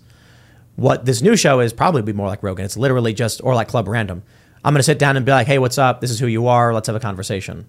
So it's like something we don't actually do in full. It's hard for me not to think that people who say, oh, this is like Joe Rogan, don't really watch either one of those shows. They're obviously different as soon as you watch them. It'd be like saying like, oh, that crime show's like Law and Order SVU, like Tucker Carlson is the exact same as Rachel Maddow. Yeah, exactly. It's more like The View. Get it straight. Yeah, exactly. Well, and I did want to say, sorry to cut you off. The only thing I was going to say is I just looked it up while we were talking, and Bill Maher doesn't have any children. So what you're saying, like the reason that you know who this pop singer is because you have children. Yeah. The people who keep you alert to what's going on in your school system, the people who you have to think, well, what's in their best interest? What are their concerns? Yep. You know, some people, and if he didn't have kids, like I'm not going to speculate on why, but it is interesting that this coincides with the push, especially for young women, not to have children, to say why we got that crazy list, why, 300 reasons why you should definitely not have children, they're bad, and even the good reasons are actually bad.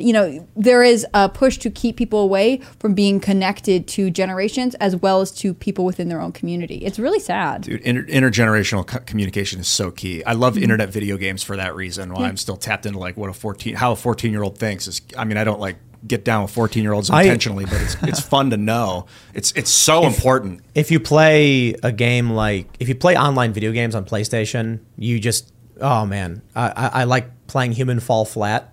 You ever play that game? Mm-mm. I've not played that one. It's a silly game, and you're a guy, and you can like grab stuff and you climb up. It's just a weird control. I don't know how to describe it. You're just like a little dude trying to like climb obstacles and make it to the exit, but don't turn on the audio. Because if you turn it on, all you'll hear is like 10-year-olds going, and I'm like, okay. If you want to figure out what the kids are up to, just play Call of Duty, and then you'll get some 12-year-old. I'm playing Hogwarts Legacy with my teenage son. Yeah, I'm playing that now, but not with my teenage son. I don't have one. That game's incredible. Oh, wow. Good game. I like it. Yeah, I want to ask you about, we're going to go to Super Chats pretty soon. I want to ask you about your book, The Rise of the Fourth Reich, because we've been talking about COVID, basically the government reactions to COVID. That's what this book's about. Correct. What is it about that you saw that had in common with the Third Reich, which is Hitler's organization, his Nazi organization? So a lot of people know about the Nuremberg trials that came out of World War II. But there was another aspect of the Nuremberg trials. They held separate trials for what they described basically as a biomedical fascist state, that essentially the healthcare sector had fused with the state to impose a lot of the experimentation and was categorized as healthcare policy. And so there was the Hippocratic Oath. The idea of human worth and dignity were totally lost via the healthcare sector. So there was no more guardrails for anyone to go to for their humanity to get recognized once the state took it away. Were you going to say something there, Tim? I was going to ask you about.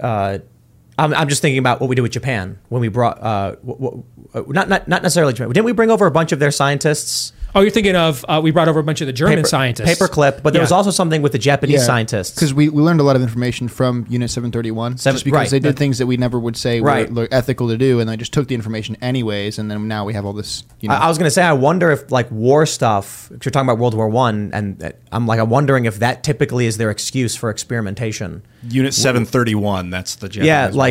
And Paperclip. Mm-hmm. But that Paperclip was mostly like physics and weapons and stuff? Yep. Mm-hmm. Yeah. And so what we saw here is the exact same thing. Obamacare basically ended what was left of the individual patient-provider relationship on a corporate level in much of America. You can still find people that are doctors that are independent. You can still go to a place like an integrative family health clinic in your area and not get sick care, but actual health care. But by and large, corporately, Obamacare ended the patient-provider system. And you're no longer an individual. You're not treated any. Now we've got guidelines from CDC. This is the code. CDC has the guidelines. Here's how we treat you. And all of that now was perfectly set up for when COVID came along. All of these ham-fisted policies, that we didn't look at anything individual, didn't look at individual regions, because New York's hospitals are run over, Montana's schools have to be shut down, and on and on and on it went. And the fact that they were the tip of the spear to impose all of this, that you were never allowed to question any of it. The science was against them from the very beginning. This wasn't I think a lot of people thought that this was a substitute for the global warming debate, a bunch of right-wingers against scientific consensus. Wrong. The reality is there were elite scientists from Harvard, Yale, Stanford, Oxford, #1 rated university in the world, according to U.S. News and World Report, that pushed back against these things from the very beginning of the Imperial College survey that shut the world down. And yet they were all ignored. They were ignored by the Trump White House. They were ignored by every government in the world. And we just went with this ham-fisted plan instead. They never stepped back.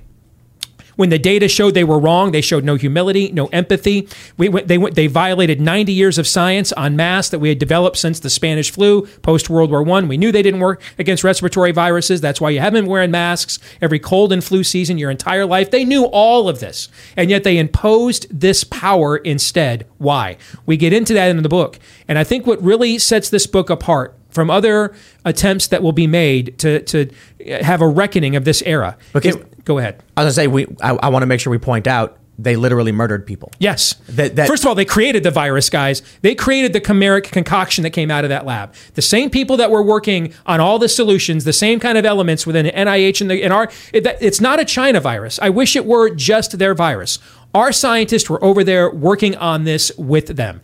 That's not even in dispute at this point in time. The big issue is how it got out of the lab and why. Okay. So, but in terms of that's a good point too. We had there was a study or a paper from the University of Beijing. Do you mention that in the book? I think it was University of Beijing. You want to fact check me on this one? Where they said that bats had bitten and peed on people in the Wuhan Institute of Virology. And that could be how the SARS-CoV-2 may have gotten out of the lab. Then, abruptly, it was rescinded, and they said, nope, we're wrong about that. But I didn't want to deviate. What I wanted to bring up was, we can talk about mandates and lockdowns, but they literally killed people. And I want to just make sure we can be specific about this. They took COVID patients and put them in nursing homes. Correct. With the most vulnerable populations. In at least 5 states. And why was a 30-year-old being put in a nursing home with elderly people who are at risk? Why were they not? What was it? The Comfort was the ship in New York. Yeah. You know, we can make up every argument in the world about why they decided not to use the Javits Center, why they decided not to put the ships that Trump sent in to use those facilities, and instead took people with COVID who should not be in nursing homes and put them there. Yeah, we get into the whole gamut. Every issue. Real quick. Yeah, you're right. The Beijing-sponsored South China University paper that said that instead of coming out of the seafood market, it was possible that someone had the blood of bat on their skin, and that one of the researchers had been attacked by a bat. So he had quarantined for 28 days after that. Can I address that really quick? Because the term gain of function gets thrown around a lot. And don't get me wrong, gain of function is flirting with disaster, Molly Hatchet. Gain of function is lighting up the Bikini Atoll with a hydrogen bomb to see what its blast radius is. That's not what they were doing. They were doing something worse. In their own words, they did gain of function to gauge what they called, quote, spillover potential. These are their own words. That is now the akin of, we're not only going to drop a hydrogen bomb on the Bikini Atoll, we're now going to put a human being in the blast radius because we want to see what the radiation does to humans. They were specifically provoking these bat coronaviruses in the labs to spill over to human beings. They wanted to know. They were poking it, provoking it, prodding it. They specifically wanted to know what would make it spill over to a human being. That is, there's Icarus flying close to the sun, guys, and then there's Icarus flying up to the sun with a freaking hydrogen bomb and throwing it into the sun. That's what they were doing. We got to go to Super Chats, but I want to bring up one last thing. Did you know that in 2019 it was reported they were doing gain-of-function research on avian flu to specifically make it transmissible among mammals, and had it and got the avian flu to infect ferrets? And the question is, now why would you go ahead and make something like that? The avian flu mortality rate is 60% when it does cross over to humans, which is rare because it's difficult for the virus to do. But why would you do gain of function to make it so it All the does? answers to that question are bad. Well, let's go to Super Chats. We'll finish that thought, though. We'll definitely talk about more of this in the members zone. Let's go to Super Chats. Before we do, make sure you smash that like button if you haven't already. Become a member at timcast.com. Go to timcast.com, click that join us button. We're going to have a pretty spicy members only show coming up. Not so family friendly. And you can follow the show at timcast.irl. Follow me at timcast. Let's read what you guys have to say. Falconer X says, huge fan of both Tim Pool and Steve Deace. Very cool. Appreciate the support. All right. Brandon M says, the first act of the board of an organization without O'Keefe, whose name means truth, is to lie to everyone. Yeah, someone brought this up last week or whatever. James O'Keefe is the only person accused of malfeasance by Veritas without evidence. Every single instance where Veritas has accused someone of doing something, they've shown the video of them doing it, except James. Yeah. How that'll preach. Stupid is that? They don't hold themselves to their own standards. Yeah. Crazy. Right.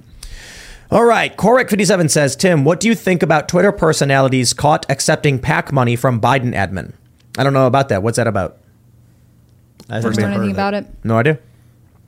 All right. I don't know why the Biden administration would pay Twitter personalities to shill for them, because I just think a lot of people would do it for nothing out of cultic devotion to the agenda, frankly. Totally. Yeah. But they pay all the TikTokers. You know, they got to get the young vote as well. There you go. They pay them to push a specific message, right? It's like a marketing deal. Right. Yeah. All right. What do we got here? Easy Kill says, here is my monthly donation that normally goes to Project Veritas. Use it well. Well, thank you for this. We need to, I'm trying to get in touch with James O'Keefe. He is not an easy man to get in touch with right now. I imagine he's got NDAs or something, but I'd like to get in touch with him. And so if he hears this, so we can try and figure out what he's going to do, because I'm sure whenever he has the chance, and I assume he can launch something quickly, we got to get him in here so he can tell all of you guys where to direct your donations to keep the work going. I don't think anybody's got faith in Veritas without a James O'Keefe. I don't. And I'm going to say it again. James putting out the music video Oligarchy is one of the reasons I liked Project Veritas. James doing the dancing and the DJ stuff, bringing this. I always talk about people got to throw pies, like figuratively throw a pie, do something to build culture, to create something interesting. Project Veritas as these like, look, I don't want to disrespect the journalists who are doing these interviews, but like, I don't know who these people are. They're not charismatic. It means nothing to me. James is like this charismatic dude that I trust, shows strength, and is interesting with the character that he's developed for Veritas and the energy and the persona of Veritas itself. So I just want to say that again. I like the dance show. Oh, you got it. Nothing he did, spending money on this music video or whatever else he's accused of, like losing money wise. The journalism kept getting bigger and better, right? So if he spent $60,000 on a dance party, I mean, I think we've made it up in the amount of truth that he's uncovered, yes? Dad's Cigarette Run says, watched the video on your channel and it's heartbreaking. There will be a reckoning. So we had an anonymous source provide some information to us pertaining to Veritas. So it's a video of James O'Keefe basically explaining what's going on. Just uploaded it raw. And I was like, I don't know. Look, we're planning on doing this new show, probably recorded Friday, and I'm wondering if maybe we'll upload the conversational podcast. It's going to be its own podcast on Apple and Spotify. Maybe, I don't know, Sunday night. We're going to record it Friday morning, but I don't know if putting up on Friday is the best thing to do. Maybe. I don't know. Maybe just do it. There's a lot of room on Saturday and Sunday for something. Well, Sundays are good days because people are at home and they're getting ready and, for the week. But yeah, and Friday's terrible. Like Friday night is just, but that's when I have the real opportunity to record it. And I don't know, maybe we just do it Friday morning.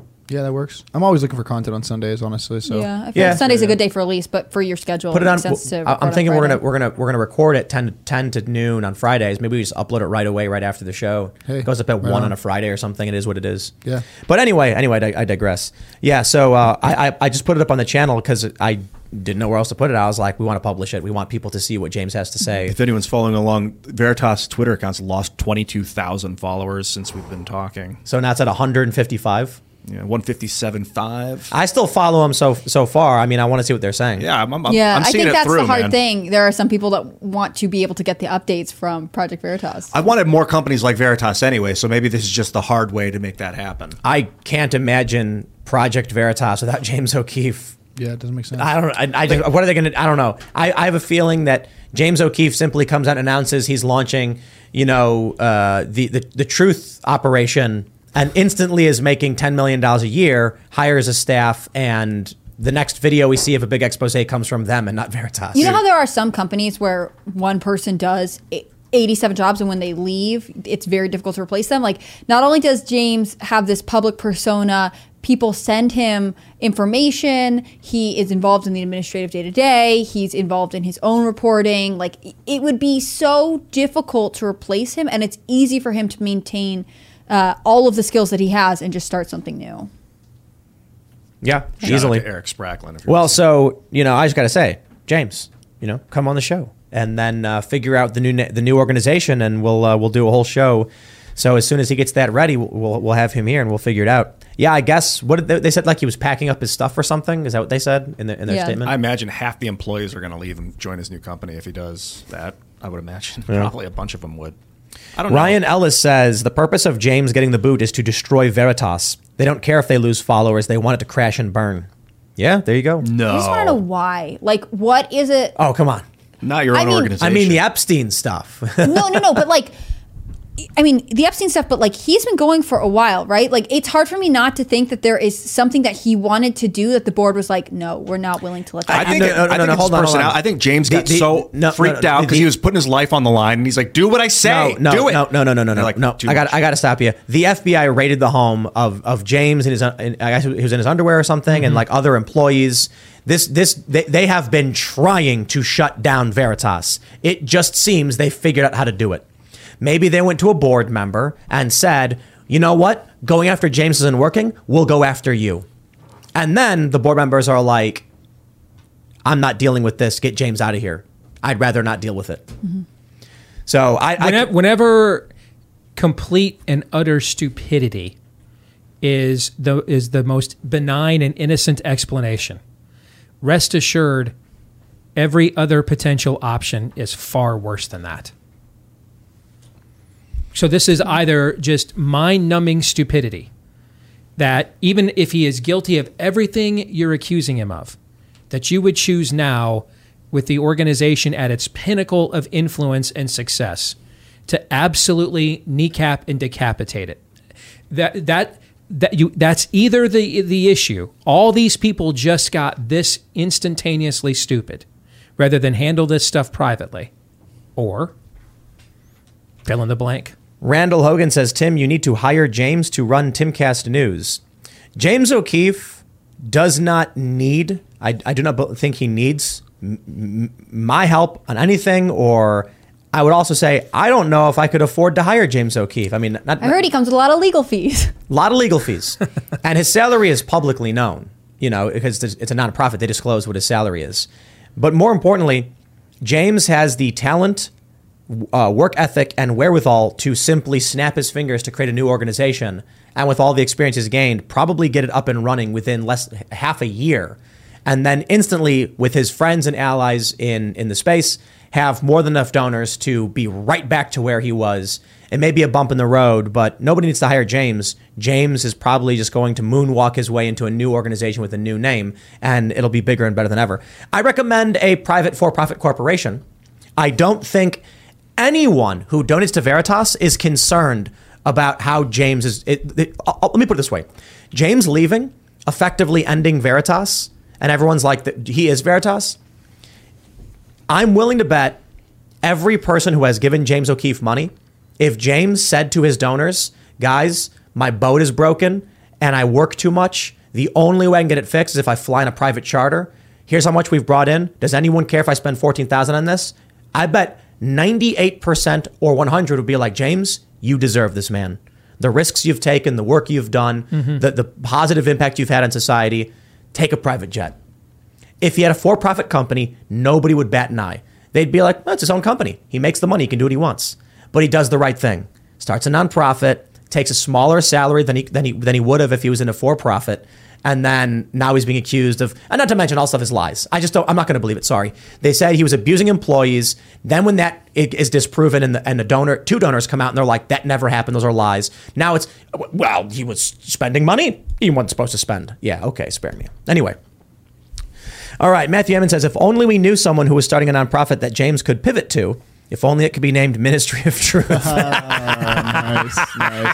That's a good idea. That's very snarky. I like that. Yeah, that's good. Ministry of Truth. I think I have to imagine right now James is talking to like a corporate attorney about setting up a new nonprofit right now. The thing about nonprofits is you have to have board members. You have to. I know, it's annoying. It's both the strength and the weakness of it because you can't start it without having 3 people in charge, which means 2 of them can throw you out at any moment if you're one of the 3. You really got to trust the people you work with, have a vision for the future, and I don't know, just pray that the thing works. It's weird to think that you can spend 3 years building something and then your 2 managing partners can just decide you're out. I don't know if they can do it without just cause. I don't know if that works, but it's... So a lot of people are mentioning like I should hire James or start something with him, and I'm just kind of like, James needs to be the sole owner, CEO, 100% board member, all of that stuff of his own for-profit corporation. And then he can come on this show anytime he wants, when he wants to shout it out and build up a membership base to help fund his work. And as I mentioned earlier in the show, he should do, the legal fees are probably the most difficult thing for these guys. But he should do the normal work they're doing and then offer a Project Veritas commentary behind the scenes for paying members.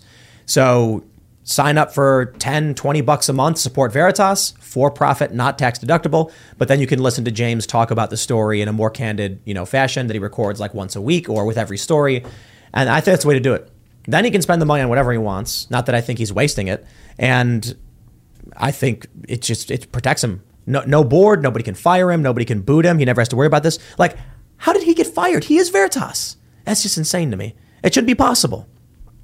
All right. Because Reason says, James gave us an emotional speech.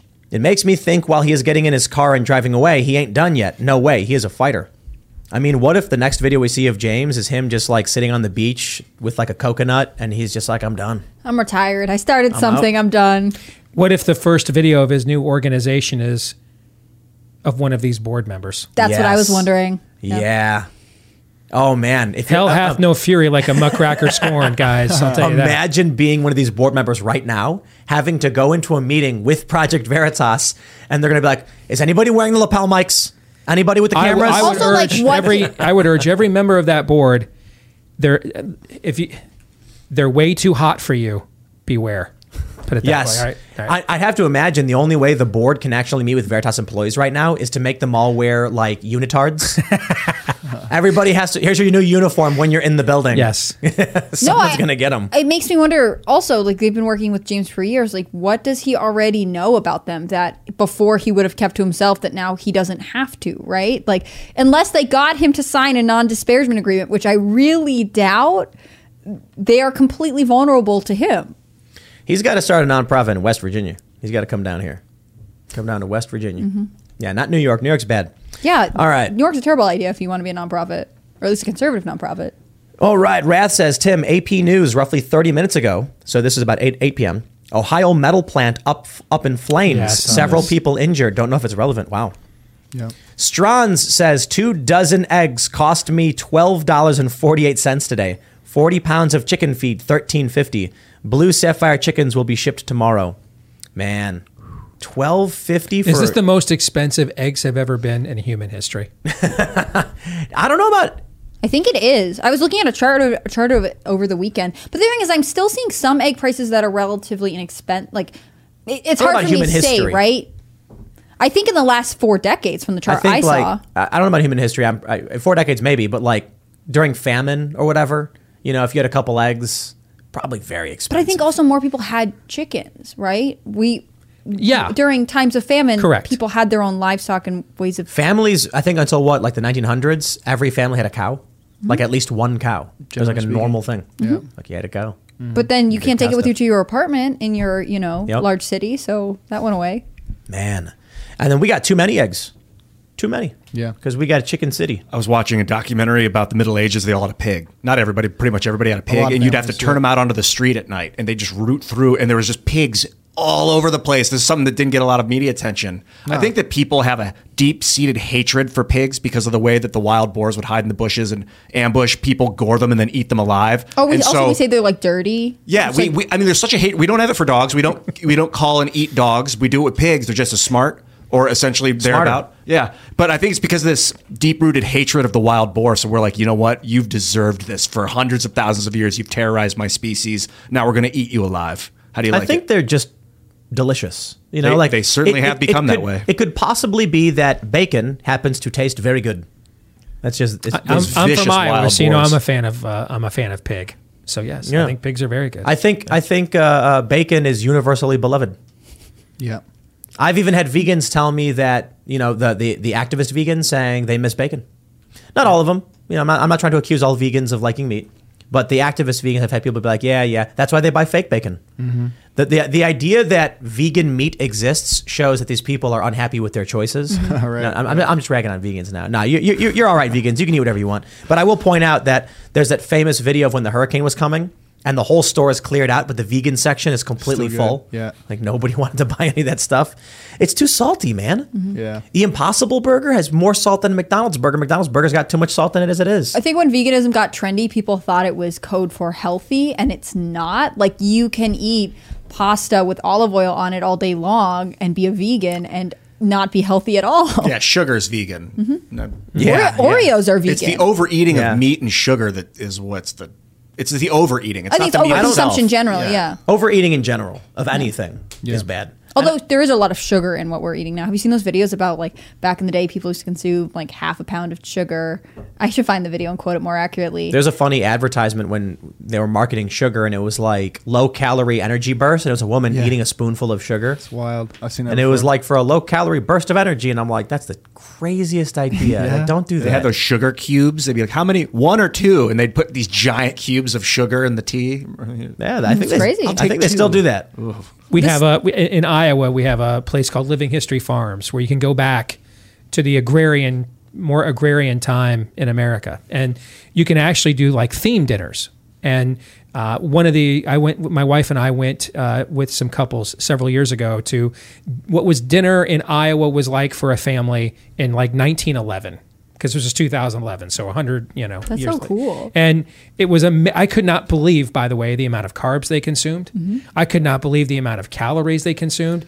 And absolutely, one of the palate cleansers in between meals was a thing of sugar cubes. Mm-hmm. Okay, and so as someone who over the years has lost like over 100 pounds, like I'm like really cognizant of the amount of food that I get served now. And I remember asking the attendant, how did all these people ate this much food, and yet, man, like size 36 jeans would have been considered chubby to them, right? Mm-hmm. Like I had to lose 100 pounds to fit into a size 36 jean. And she said to me, well, they also worked out in the fields for 9 hours a day and burned all those calories off. Their jobs weren't sedentary. Okay. There was this study that came out that said that our average body temperature has gone down by a degree because we are less active as a whole, right? That more employment is sedentary, so you spend more time sitting. Like we are seeing the effects of the shifts in our economic lifestyle. Like I don't necessarily want to work in a field. I mean, I'm so that's why you grateful saw for the job Michael I have. Phelps when he was swimming was doing 5,000 per meal Crazy. calories. Like 8,000 calories per day or something. Yeah. When I was skating at my max, I was probably doing 5,000 to 8,000 calories a day, and a lot of people don't believe me. But I'm like, no, like seriously, like whole pizzas to myself. Yeah. Skating for like 8 to 10 hours a day, drenched in sweat all day nonstop. Like, it was brutal. I dated this girl who ran marathons, and we would eat she'd make giant pasta meals and then eat it and then just be super thin and I'm like, I couldn't eat. I couldn't do it. Dude, I would wake up in the morning and we'd go grab like some fast food. I get like 2 burgers, 2 nuggets. We would go skate like crazy. Then I would get like a Panda Express 3 entree meal. Then we would go back and at night have like a whole pizza. It's like, I would go to the skate park and skate for 8 to 10 hours, just nonstop, drenched in sweat. The next day, I wouldn't be able to walk. I would just be paralyzed from like my muscles just tightening up, and I couldn't move. Yeah, I know. I have a family friend whose sons are both very elite baseball players. One plays in college, one plays in high school. And she used to tell me that, especially when they were going through puberty, and both of these guys are like 6'5", 6'7", they're huge. She used to just like get pounds of ground turkey and like keep it, like cook it for them, and they would just eat it all the time because they were constantly hungry. One of them went to boarding school, and so there's a cafeteria, a dining hall, and he didn't have access to food all the time, and he lost like 30 pounds because he was just this huge athlete who needed calories. I mean, that's the closest we have to this time period that you're talking about, when they were there's much more physical labor. Also, you walked more places to get around, like transportation. People also really underestimate how much calories they are eating. Like when they started adding the calorie counter to like menus and stuff at a fast food restaurant, and you're like, you mean a burger and fries is 1,500 calories? What the? Yeah. Yep. So imagine if you did it 3 times a day, you had 5,000 calories. Yeah. Crazy. Do people 4,500? Do different people produce different amounts of calories from the same food? Like if you eat a piece of broccoli, I eat the exact same piece. Would one of our bodies make more heat? Yes. So it's the calorie number is not in the food. It's a result of our body burning the food. Calorie is a representation of energy required to burn or something like that. But burn the food or burn the meat. But the issue is, to clarify what your question is, if you take the same piece of food and 2 people, like exact replicas, and 2 people eat it, their bodies will handle it differently.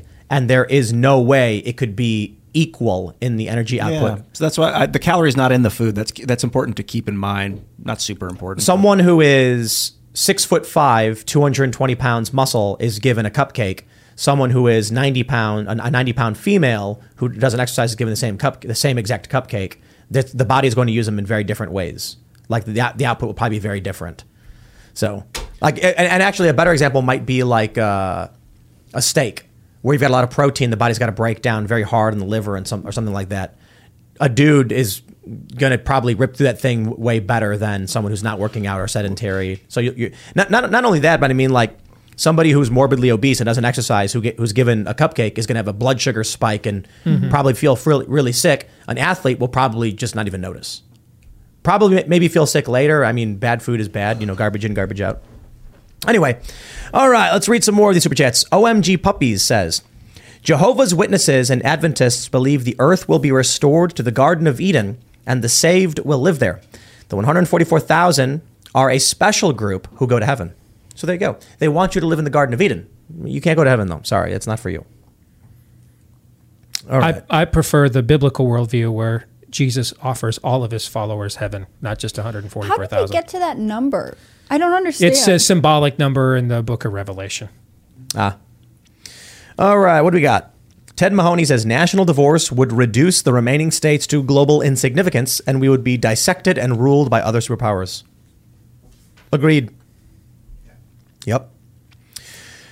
Mark Guidetti says real Americans want to fix the union, not run away from it like cowards. But that would require federal intervention into California, which probably would result in, civil war, unless California rolls over. But so long as California is violating the Constitution and subverting the federal government, what more can we do? The social compact is dead. There is no social compact in America anymore. And that really is the underlying foundation of a constitution. What a constitution does is it codifies that social compact. It takes the shared values and itemizes them and enumerates them in a legal document. The social compact is the essence of what a constitution enumerates, and that is gone. And so California has no problems whatsoever about being a platform to eradicate your way of life. In fact, it is proud of doing so, and it is affirmatively. It's not an accident. It's missional. They're doing it on purpose. The only way you're going to hold the union together outside of civil war or revival is you're going to have more governors do what DeSantis has done in Florida, militant forms of federalism and interposition. The doctrine of interposition, or of the lesser magistrate, That's what the founders wanted state and local governments to do. Is the people you elected on a state and local level. Juries were a form of interposition. They called them the fourth branch of government.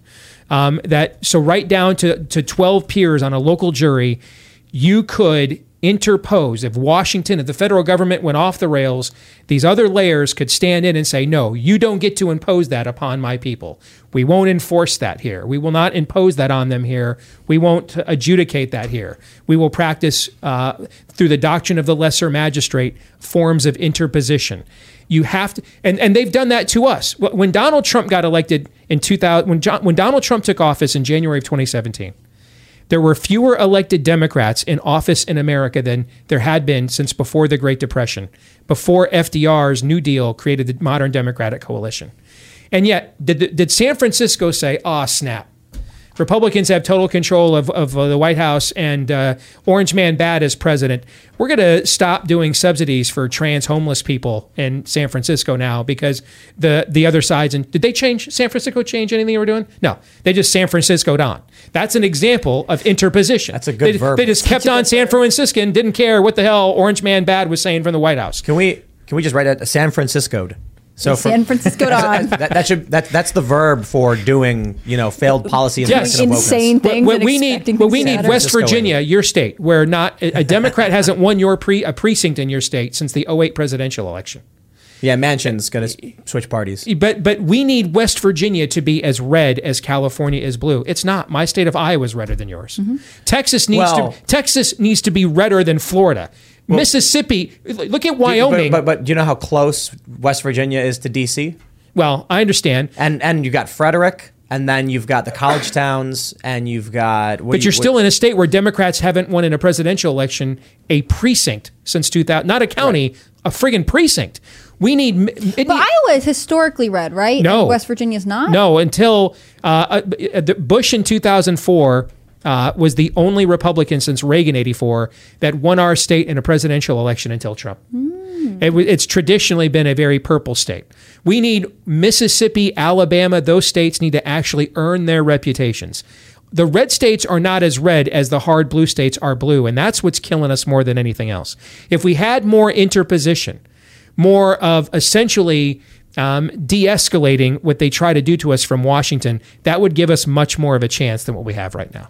All right. Avel says, I have never heard of Steve before tonight's show, but he has a new follower. Also, Hannah, Claire, and Ian look like they could be related. Just an opinion. Oh, they actually are. Yeah. Yep. Long lost cousins. Thanks for reuniting. You're just generalizing white people right now. I don't like that. You guys all look the same. Yeah. Well, am I allowed? And under the rules of wokeness, am I allowed? Like, how much how much not white do you have to be before I think Serge is because he's African American. Yeah. Yeah. Yeah, it's a technicality. Your mic's your off. mic's off. Yeah, I let us say off. People told me I should stop talking. But yeah, it's a technicality. But what do you mean? Literally, you're South African. I mean, literally, I am African American. So shouldn't you be proud of who you are? I don't understand what's happening. Didn't Elon Musk say something about that, like being an African American? Someone said it about him, like they're being mean to like the African American tech entrepreneur Elon Musk. There's like a famous story where there was a grant for African American scholarship or something, and a blonde-haired white kid showed up, and they were like, "What is this?" And he's like, "I'm from South Africa." No, but I guess like he genuinely didn't know. Yeah, because he was like, "We don't have that phrase where I come from," so it said African American. I was like, "Oh, I'm from Africa," and I came here, and then they got mad at me. It never made sense to me. Actually, it was just this. Yeah, like Caucasian from the Caucasus region. The best. That's not where I'm from. I'm not from there. The best is when I was in university. I went to school with a guy from Britain who is from Jamaica. His mother's from like St. Lucia, and everyone called him African American. Like, I'm not American. Yeah. Like, what are you saying? Like, I knew a guy who was not an American citizen, and this was a long time ago at a different job I had, and we were talking about Caucasian, African American, Pacific Islander. What do these things mean? And then this guy got really mad. He's like, "I am not African American. I am from Haiti," and he was like, he wasn't even an American citizen.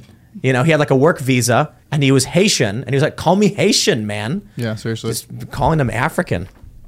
Anyway, all right, let's see what we got here. Thomas Sidebottom says, I hate the argument I usually get from lefties that religion, Christianity, is a cult. Cults remove you from your family and support structure. Christianity helps you develop a better bond with them. Right. That's a really good distinction. a key component of cults is to isolate you from family and friends to keep you away from anyone who might oppose what they think. Whereas not even just Christianity, but a lot of these are very internally family oriented, like Judaism, for instance, with Shabbat. It's like, be with your family, talk to those you love and care about. So, well, the cult of the spirit of the age is doing that now. It's just doing it in terms of you are separated from your family into the new woke religion. And you should separate yourself from anybody that might have different viewpoints rather than debate them, discuss with them, or even try to defeat them in the arena of ideas. They're automatically a lesser form of human, racist, misogynistic, xenophobic, homophobic, bigot. So they're the other and should not be considered for polite viewing or for debate whatsoever. We are going to head over to, we're going to go record the members only show. So go to timcast.com and sign up. Click that join us button because we're going to talk about the rise of the Fourth Reich and biomedical tyranny and a lot of stuff like that. It's going to be really interesting. So again, smash that like button, subscribe to the show, share the show with your friends, and become a member at timcast.com. You can follow the show at timcastirl. You can follow me personally at timcast. Steve, do you want to shout anything out? You've got great hardwood floors downstairs, man. Really? I'm really impressed. Yeah. Oh. Some of the nicest hardwood floors I've ever seen. Really? Yeah. I didn't think they were that good. I mean, we haven't got really nice. Yeah, I was really impressed. Wait till you see the new studio. We filmed a music video there at the new space, and it's like it's getting there. It's getting there. The studio room is mostly done. We could probably start setting up studio equipment there now. Yeah, probably. Because the room itself I think is done. And the green room's getting work done. I'm really excited. We should need to get it done ASAP. But yeah, thank you for shouting out the hardwood floors. And you can, if you liked what I had to say here tonight, sign up for the podcast. Just look for Steve Deace Show on iTunes, Stitcher, Spotify, Amazon, all that stuff. Right on. I'm Hannah Claire Brimlow. I'm a writer for timcast.com. Steve, this has been great. You should follow at Timcast News on Twitter and on Instagram. It's the best news site, in my opinion. You can follow me personally on Instagram at hannahclaire.b, and you can follow me on Twitter at hcbrimlow. Also, if you know where I can get more knit American flag sweaters, I'd like to add some more to my collection. That would be cool, but they have to be knit, not just printed. Thank you. Have a good night. Everyone, Ian Crossland, iancrossland.net. Follow me anywhere online at Ian Crossland. Happy to be here, Steve. Good to see you. You bet. And just to shout it out again, man, Nefarious, your movie's coming out. April 14th. Whoisnefarious.com. All right. And Rise of the Fourth Reich, your book. We'll be talking about that later tonight. All right, man. We'll have that up in about an hour. And I am at Surge.com on Twitter. Talk to me there. And we're also exploring doing the members only segments live immediately following the show. So we just got to work out the workflow to get it going. But for today, we'll just record it. And then maybe within this week or next week, we'll figure out how to do it live if we can. So anyway, we'll see you all over at timcast.com on the homepage. In about 1 hour, you will see the uncensored members only. We'll see you there. Thanks for hanging out. Cheers.